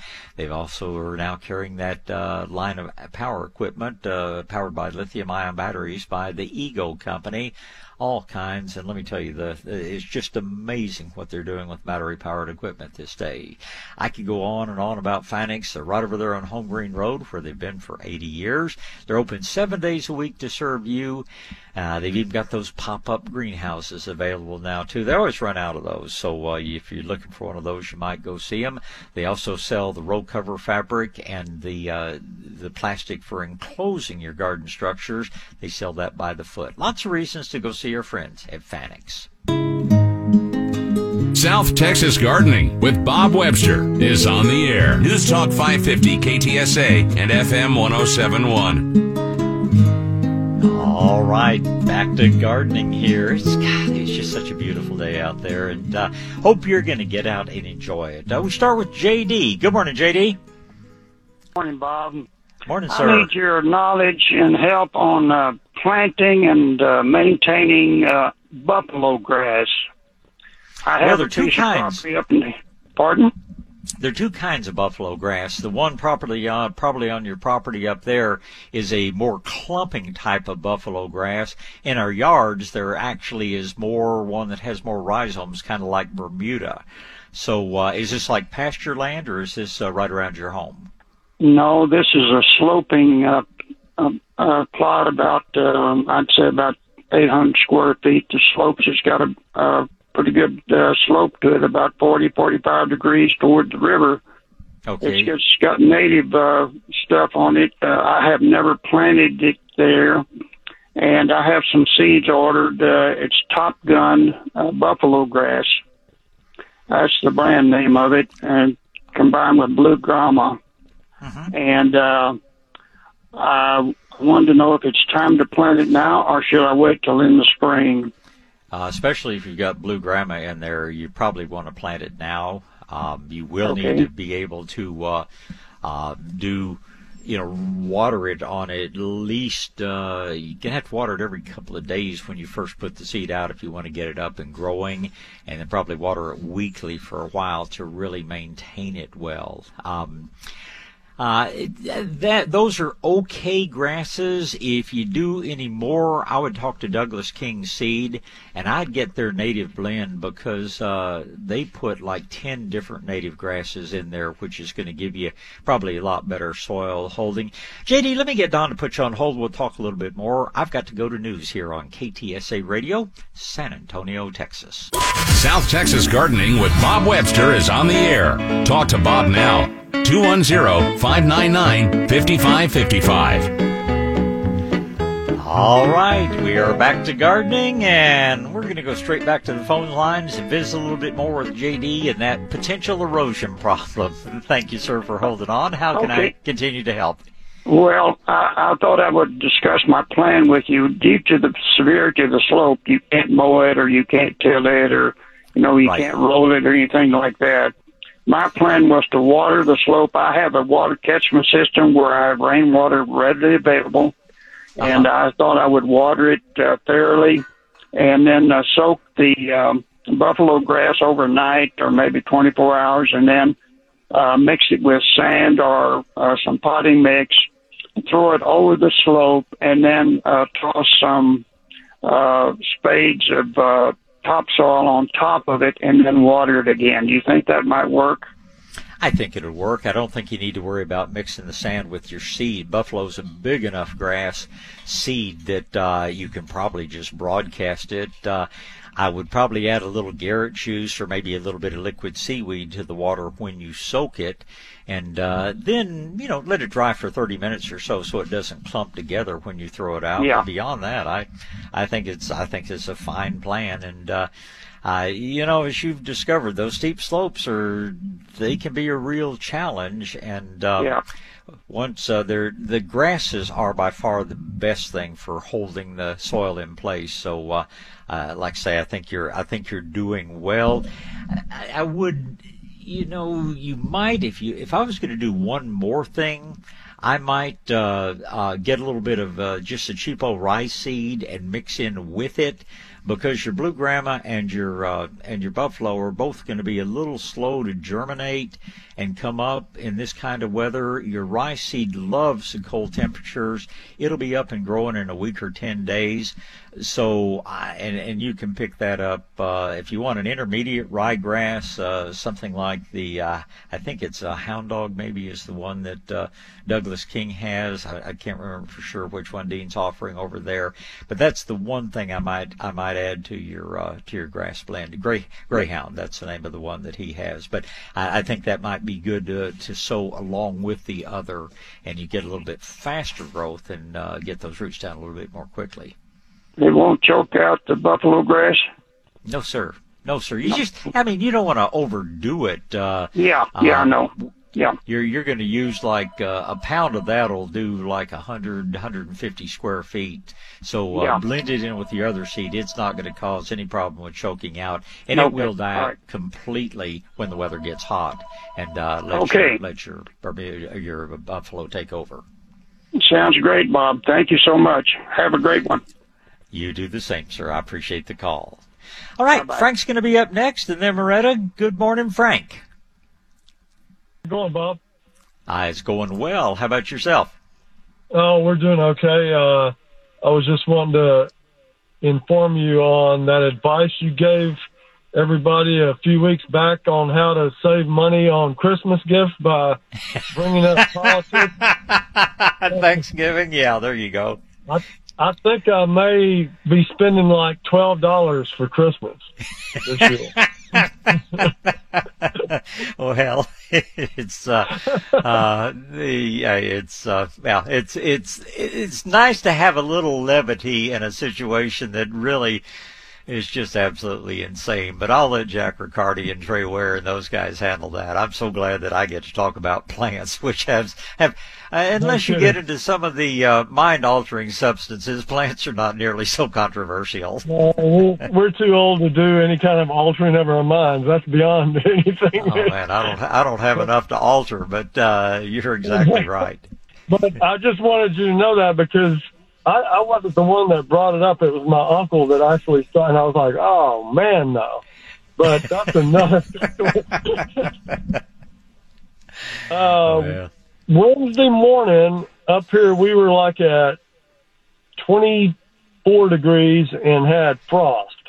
And this big old hibiscus that I have that I cannot move by myself anymore because it's in this gigantic half whiskey barrel, and it's on my south porch. And what's crazy about it, the frost is what got it, I think. But it's got half of the plant, and half of it is black and half of it is green. Of course, the green was underneath the awning of the porch, of course. Sure. And we were wondering, a buddy of mine, I was talking to him about it, and we had taken some courses at A&M and agronomy and horticulture and all that, and we were wondering, with your vast knowledge, how does frost affect any type of tropical plant systemically, or for that matter, any plant? Does it just go to that one area, or does it affect the whole entire plant itself, or how long does it take to actually destroy it? What you will find is that plants have a certain amount of sugar within the sap in the cells, within the protoplasm of the cells, so to speak, and that is referred to, the Brix level, BRIX. And the higher that is, the colder it has to get before the liquid will freeze. In the case of most of our tropical plants, the protoplasm in the cell freezes at a higher temperature, and in effect, when you get frost on the leaf, it just literally causes the cells to rupture. It just, in effect, almost an ice crystal forms in there and ruptures the cell. Frost can form, and I don't fully understand the physics behind it. Somebody was explaining to me one time that there's several different kinds of frost, and of course, water doesn't turn to ice until it gets to 32 degrees, but you can achieve that on a cold surface even when the air temperature is a little bit higher. And it basically just destroys the cell that it forms on. And those leaves, it has to be open to the air. The frost doesn't form under coverings. And so those leaves that were sheltered by the leaves that froze, they're going to be green and healthy. And chances even the leaves that froze, you're going to lose the leaves. But the stems themselves didn't freeze.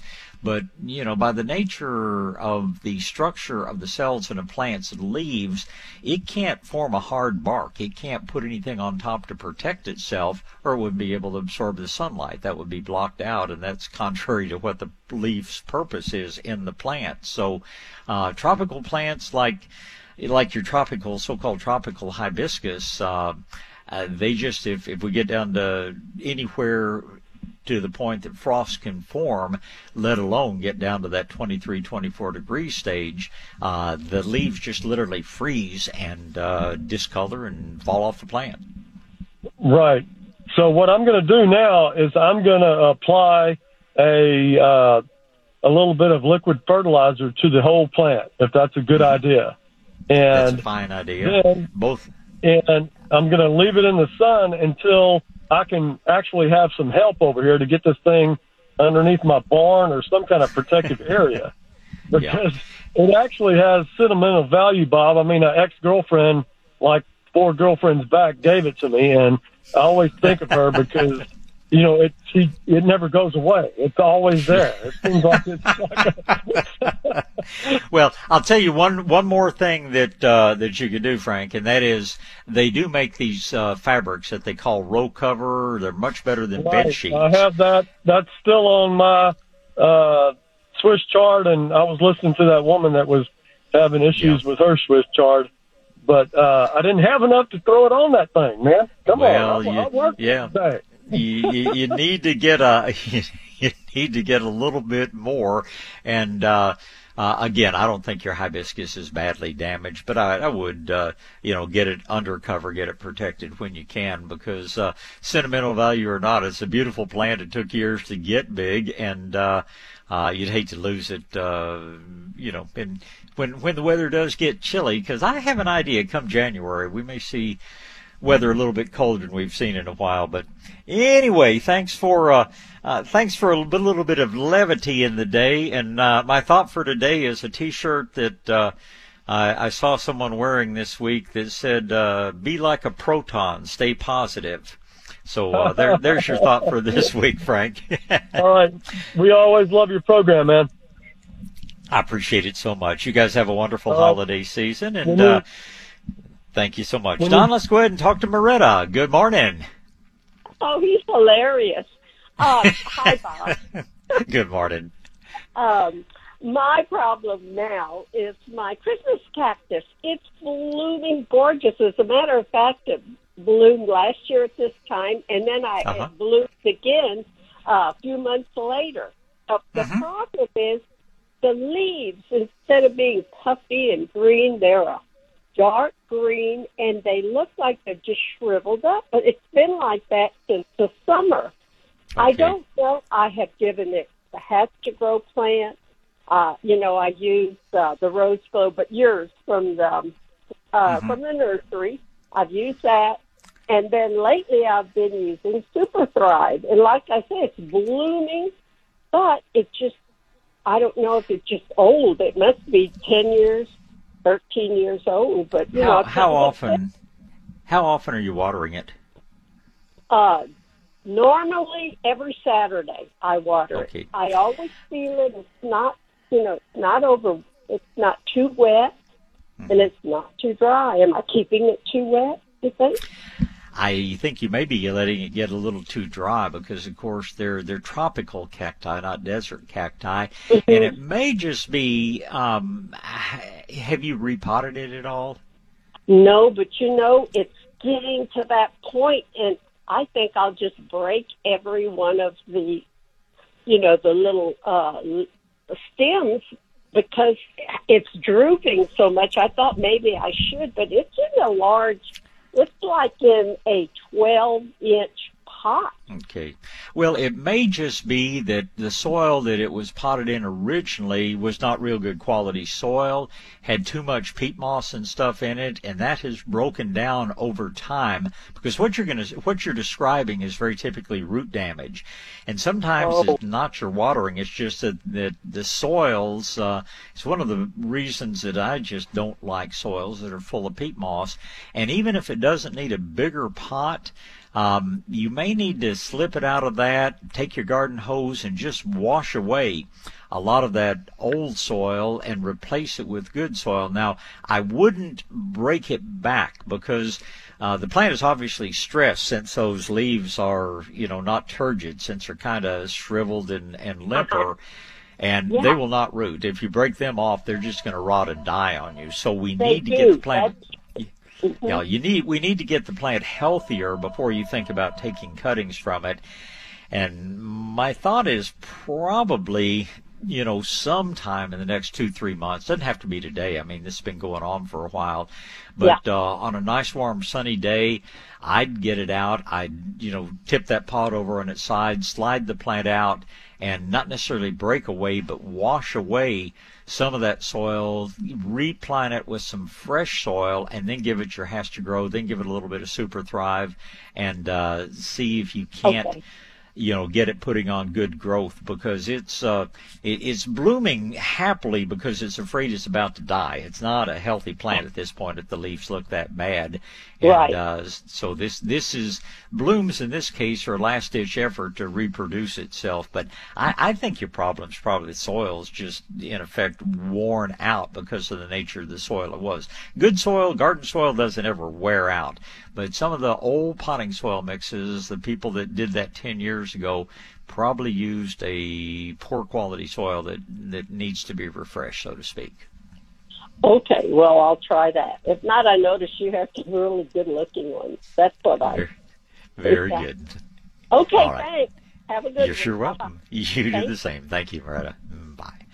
All right, guess we better get a break in here, and I get to talk to you about Rhonda's Nature's Way. I talk a lot about plant health, but boy, especially this year, we all need to focus on our own health. And I was talking with my engineer off air about just the lack of good health that many people have, probably due to diet, probably due to the huge amount of refined sugar, maybe even genetically modified sugar if it's beet sugar that they're consuming.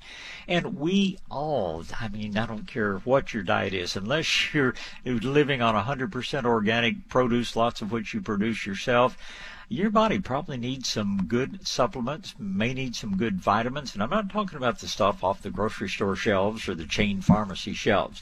You need to talk to somebody who really knows nutrition. There's just so much to know and so many things you can do to improve your health and your energy levels. And, issues like sleep and digestion, things like that, they have answers other than a pharmaceutical med from your doctor. Rhonda's Nature's Way, she and her staff are the people that I rely on. And I tell you, I take more than one thing that I get from Rhonda. Right now, I really am focused on immune system health. That all starts in your gut. There are just so many things that you can do to support your immune system. I personally think that that's going to be our best chance to get beyond COVID, as well as the standard cold and flu season. Rhonda also has not just good supplements, but she has a lot of good food stuff. We've all got a little bit of a sweet tooth in us, and she introduced me to something called Smart Cakes, and they're like a really tasty cupcake, but no sugar in them, low in carbs, low in calories, and and just give you that little bit of sweet that you sometimes crave at the end of the meal. She also has great granolas. There's just a lot of good, healthy foodstuffs that you'll find at Rhonda's as well. And keep in mind, she does the red light therapies and the beamer therapies. She does reflexology at the Northside store. There are many, many different ways that you will learn and maintain a healthier lifestyle with help from Rhonda's Nature's Way. Open Monday through Saturday, both stores. Southside stores on Southwest Military, Northside store, corner of I-10 in Callahan. Good people, good products from Rhonda's Nature's Way. All right, back to gardening, and my next 3 callers are going to be Flo first, and then 2 different guys named Steve. So first up is Flo. Good morning, Flo.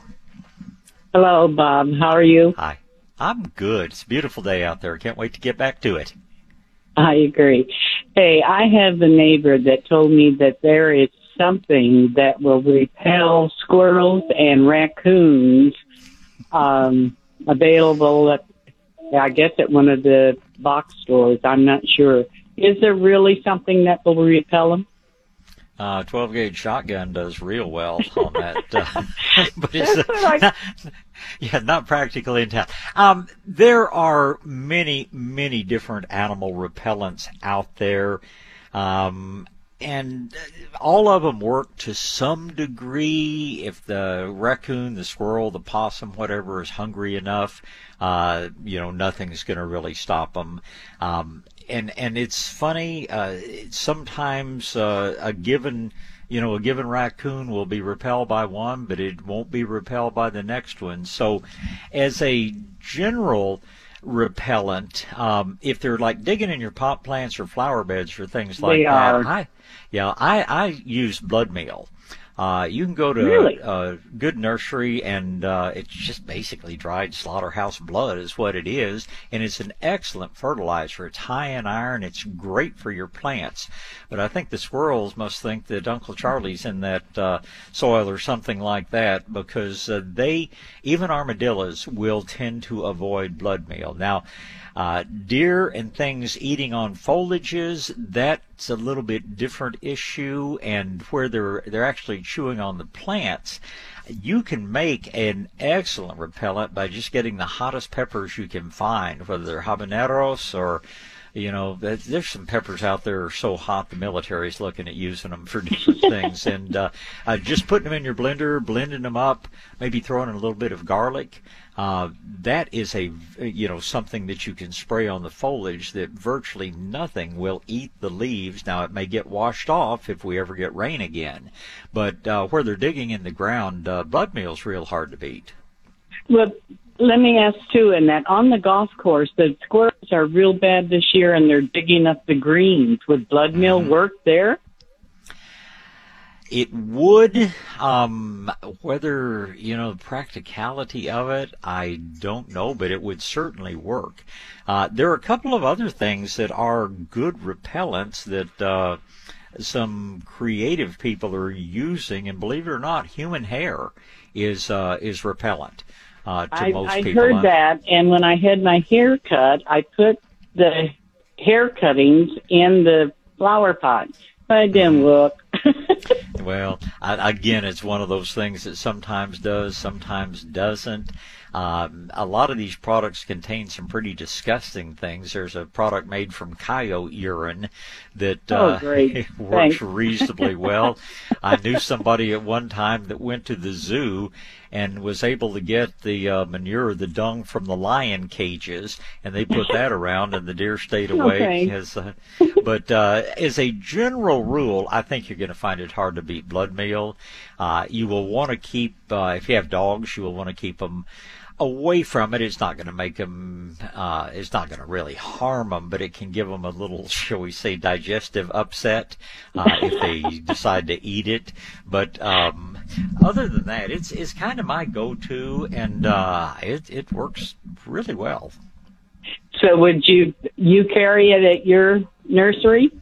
We generally have it in stock. Most any good nursery should have it. The box stores may have it. I just don't shop the box stores for anything other. Well, I don't shop the box stores except in emergencies. But I think you'll find that the blood meal works better than what they've got on the shelf.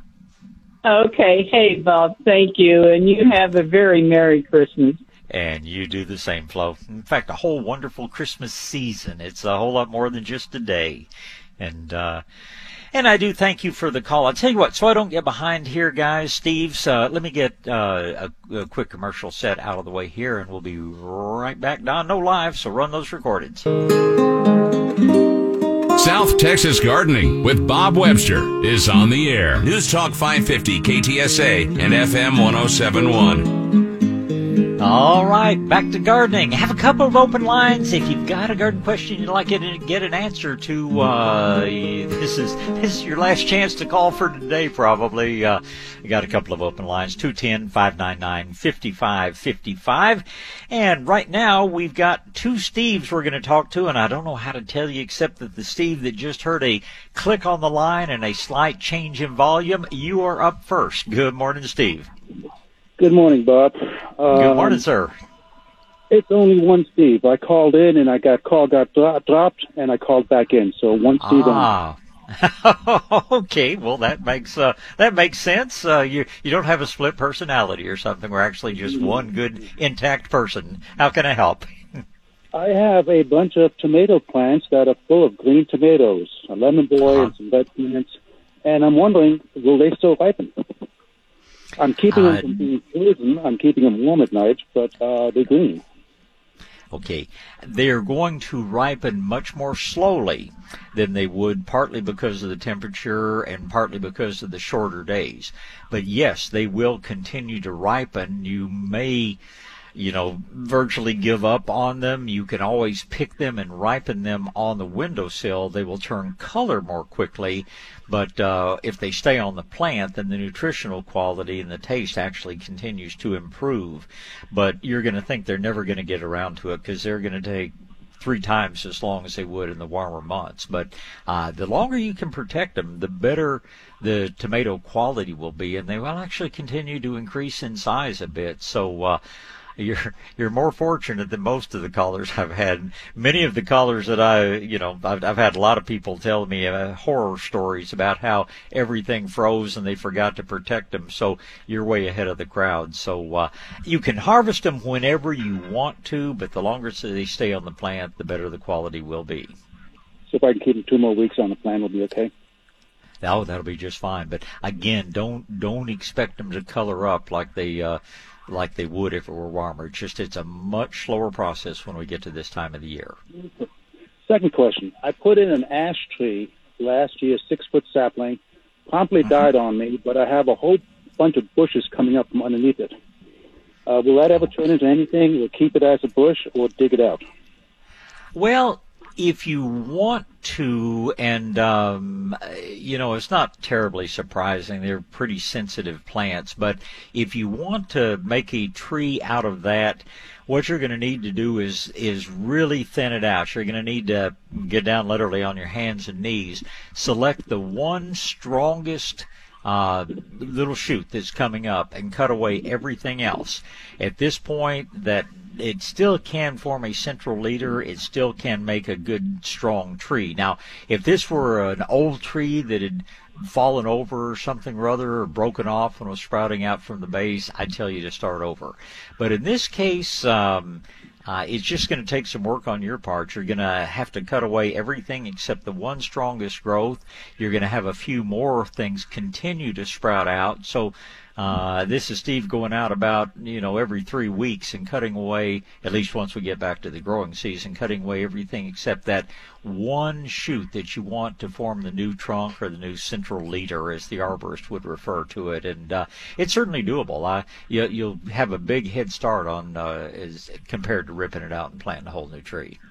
And how often should trees or young trees be watered in the wintertime? The secret to watering is when the soil has dried to the proper point, and that's going to depend on sunlight, going to depend on temperature, going to depend on wind. So best thing you can do is water really thoroughly when you water, and every few days go out and just literally stick your index finger down in the soil. When it's dry about an inch deep, it's time to water again. But don't believe anybody that tells tells you once a week or every 3 days or once every 2 months, because the weather has so much to do with it. Now, once all the leaves are off the tree, the soil's not going to dry out as quickly, because so much of the water that's in the soil, the way it actually goes away is not through evaporation. It's absorbed by the tree and then released out through the tree's leaves as water vapor. So with a deciduous tree like an ash, once it's lost its leaves for fall, it's not going to need watering nearly as often. And an established tree probably won't need watering at all unless we go for 30 days without rain. So just periodically, forget about these stupid moisture meters they sell. Those things actually measure the level of salt in the soil through something we call EC, or electrical conductivity, and just use the old index figure. When it's dry, a couple of knuckles deep, water it thoroughly again. You just saved me some money. I won't buy those moisture meters anymore. Be a big waste of time, because in simplest terms, they don't work. Yeah. Last question, Bob. I put in some landscaping. We have flagstones on top of concrete. So instead of putting in the typical grouting 2 inches deep and 2 inches wide around the flagstones, we were thinking about having something green, like chondra or something like that. But I'm concerned, being that it's concrete below, it'll never keep its moisture in the summertime to ever grow anything. Do you have any suggestions? I pretty much would tend to agree with you that it's going to be difficult to maintain. Now, if you're able to water it on a daily basis, and if you choose, a really hardy plant, you could do it, but it's going to be a challenge. And is it going to be sunny or shady? Sunny. So we'd have to water twice a day. Yeah. Yeah, it's probably, definitely not dichondra. If I were going to do any grass-like thing, if it was a shade, I'd use dwarf monkey grass. In a sunny spot, the Tiff Bermuda, the golf course grass, that would be your best choice, but it's going to be tough to maintain. Good enough. Thank you very much. I wish you a Merry Christmas, and I appreciate your answers. And I wish you the same. Let me tell you one more thing, just for general knowledge. If you're ever putting down like a flagstone walk or something like that, and that you do have soil down underneath, you can grow things very successfully with flagstone that way. But the secret there is always allow the plant to be recessed down maybe half an inch. Don't ever plant it up at the top of the flagstone. And if you decide to give it a try on the patio, the same thing would apply. But if the growing point of the plant is actually at the height of the flagstone, you'll totally wear it down walking on it, and it won't survive long.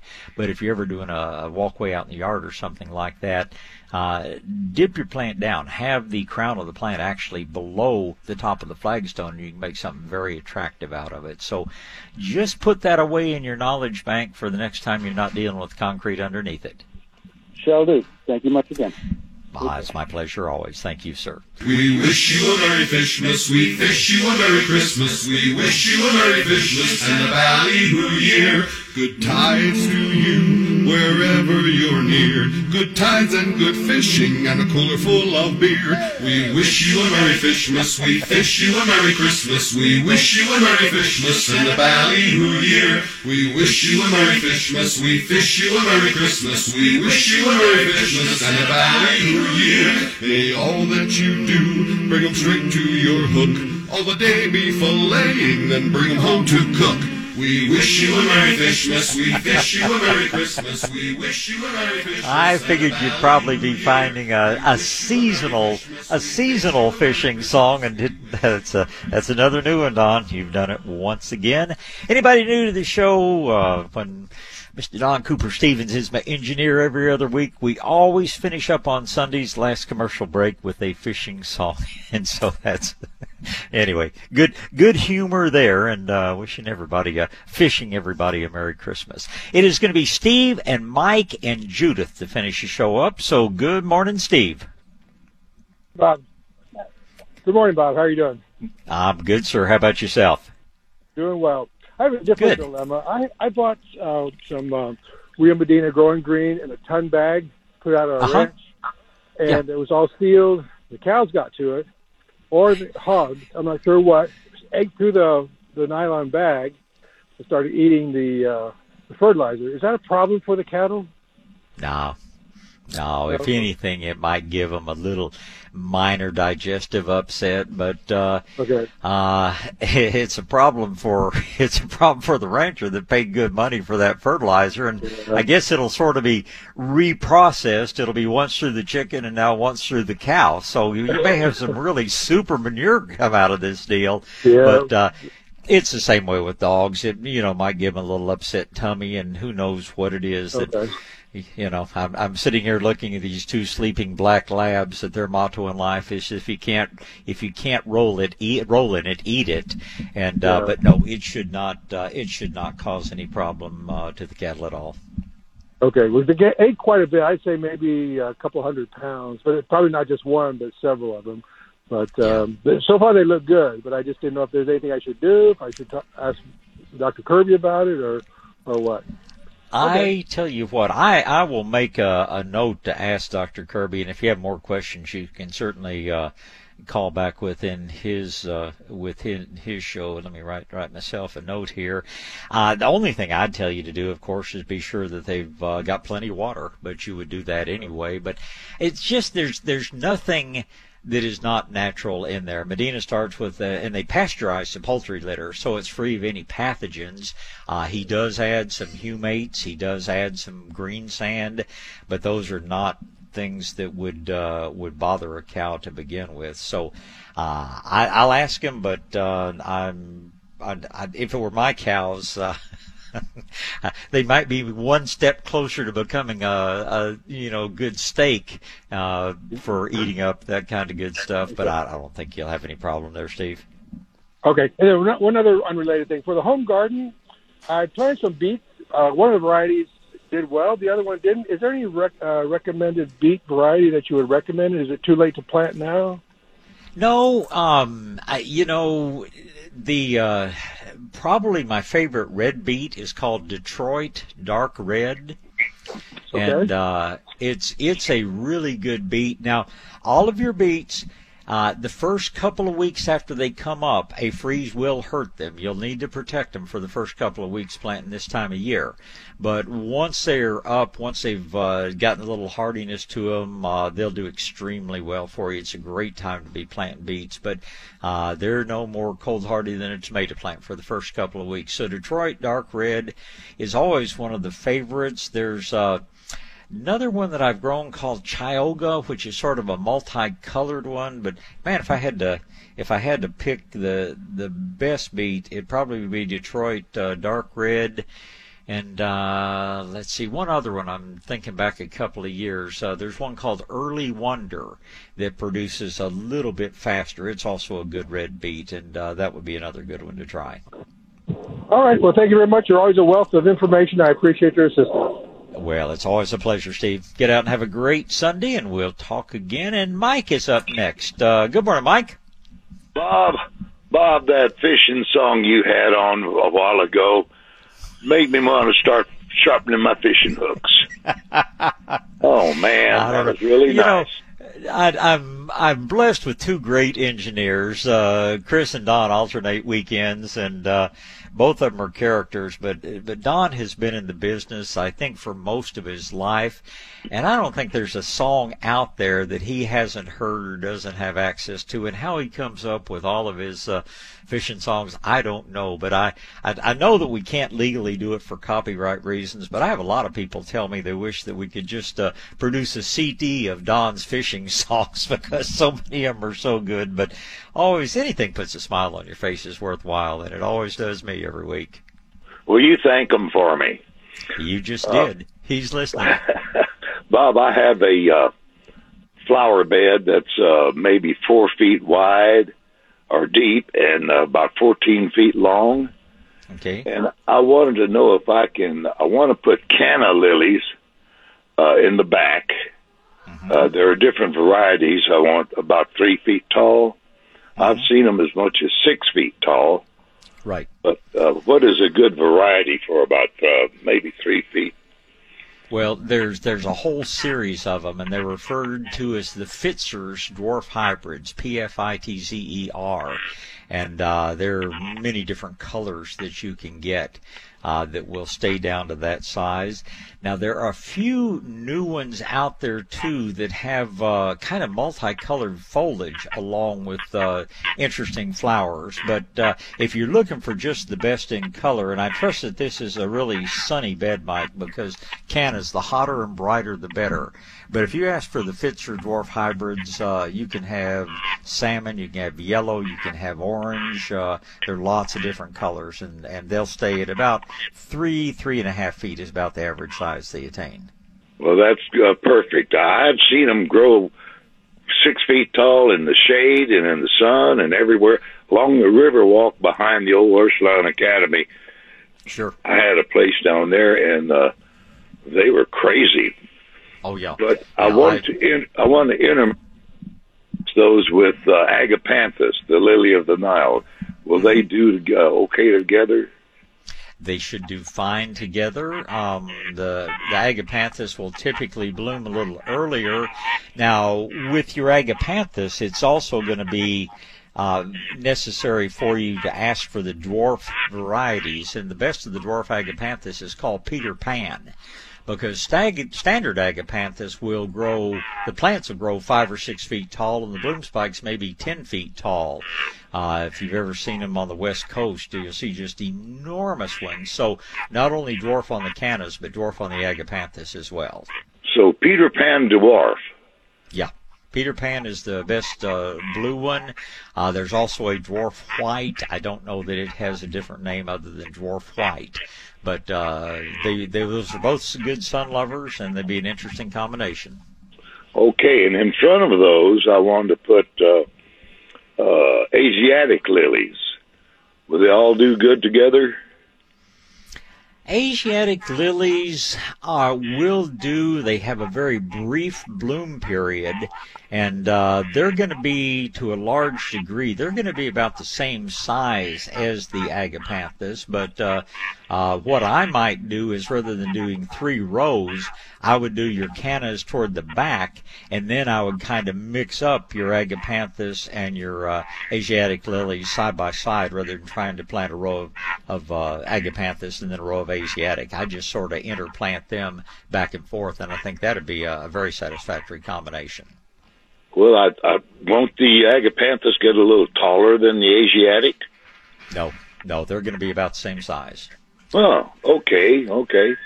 A couple other questions. I have put out some gardenias, the August Beauty gardenia, and some of them are doing just great, and others are just dying off, and they're right next to each other. They all get the same dose of religion all the time. Are they shady, sunny? Mostly shade, filtered sun. Okay. Gardenias are just tough to grow here. I mean, if one does well, they should all do well, but I have to suspect it's a water issue. And, when you plant them, be sure that, you've got that root flare exposed. And sometimes one will just have a stronger root system, which means it uses water faster than the others. And, again, you can't kill them with constant water, but you sure don't want to let them get too dry. I see problems with gardenias mainly due to soil is probably the first problem, and then the second one is, it's just not getting watered often enough. Well, like I say, they all get watered at the same time, but I just don't know. I want to put out some more where the dead ones didn't make it. Well, I wanted to also ask you about that faucet drip that you use. What's the name of it? Freeze Miser. Freeze Miser. Yeah, MISER. It's a neat little device, kind of a little bullet-shaped thing, about 3 or 4 inches long, about 1 inch in diameter, and they really work. And it's just the simplest thing. It's a real genius in the way that these inventors put it together. And they're local guys from over in the Seguin, Stockdale area, but I sure do like their product. Mike, good luck on the gardenia. I'm sorry? Do you carry the Freeze Miser? Yeah, we've got them here at the nursery. Okay. Well, listen, I know someone else wants to get in, so I'll say happy holidays to you and God bless.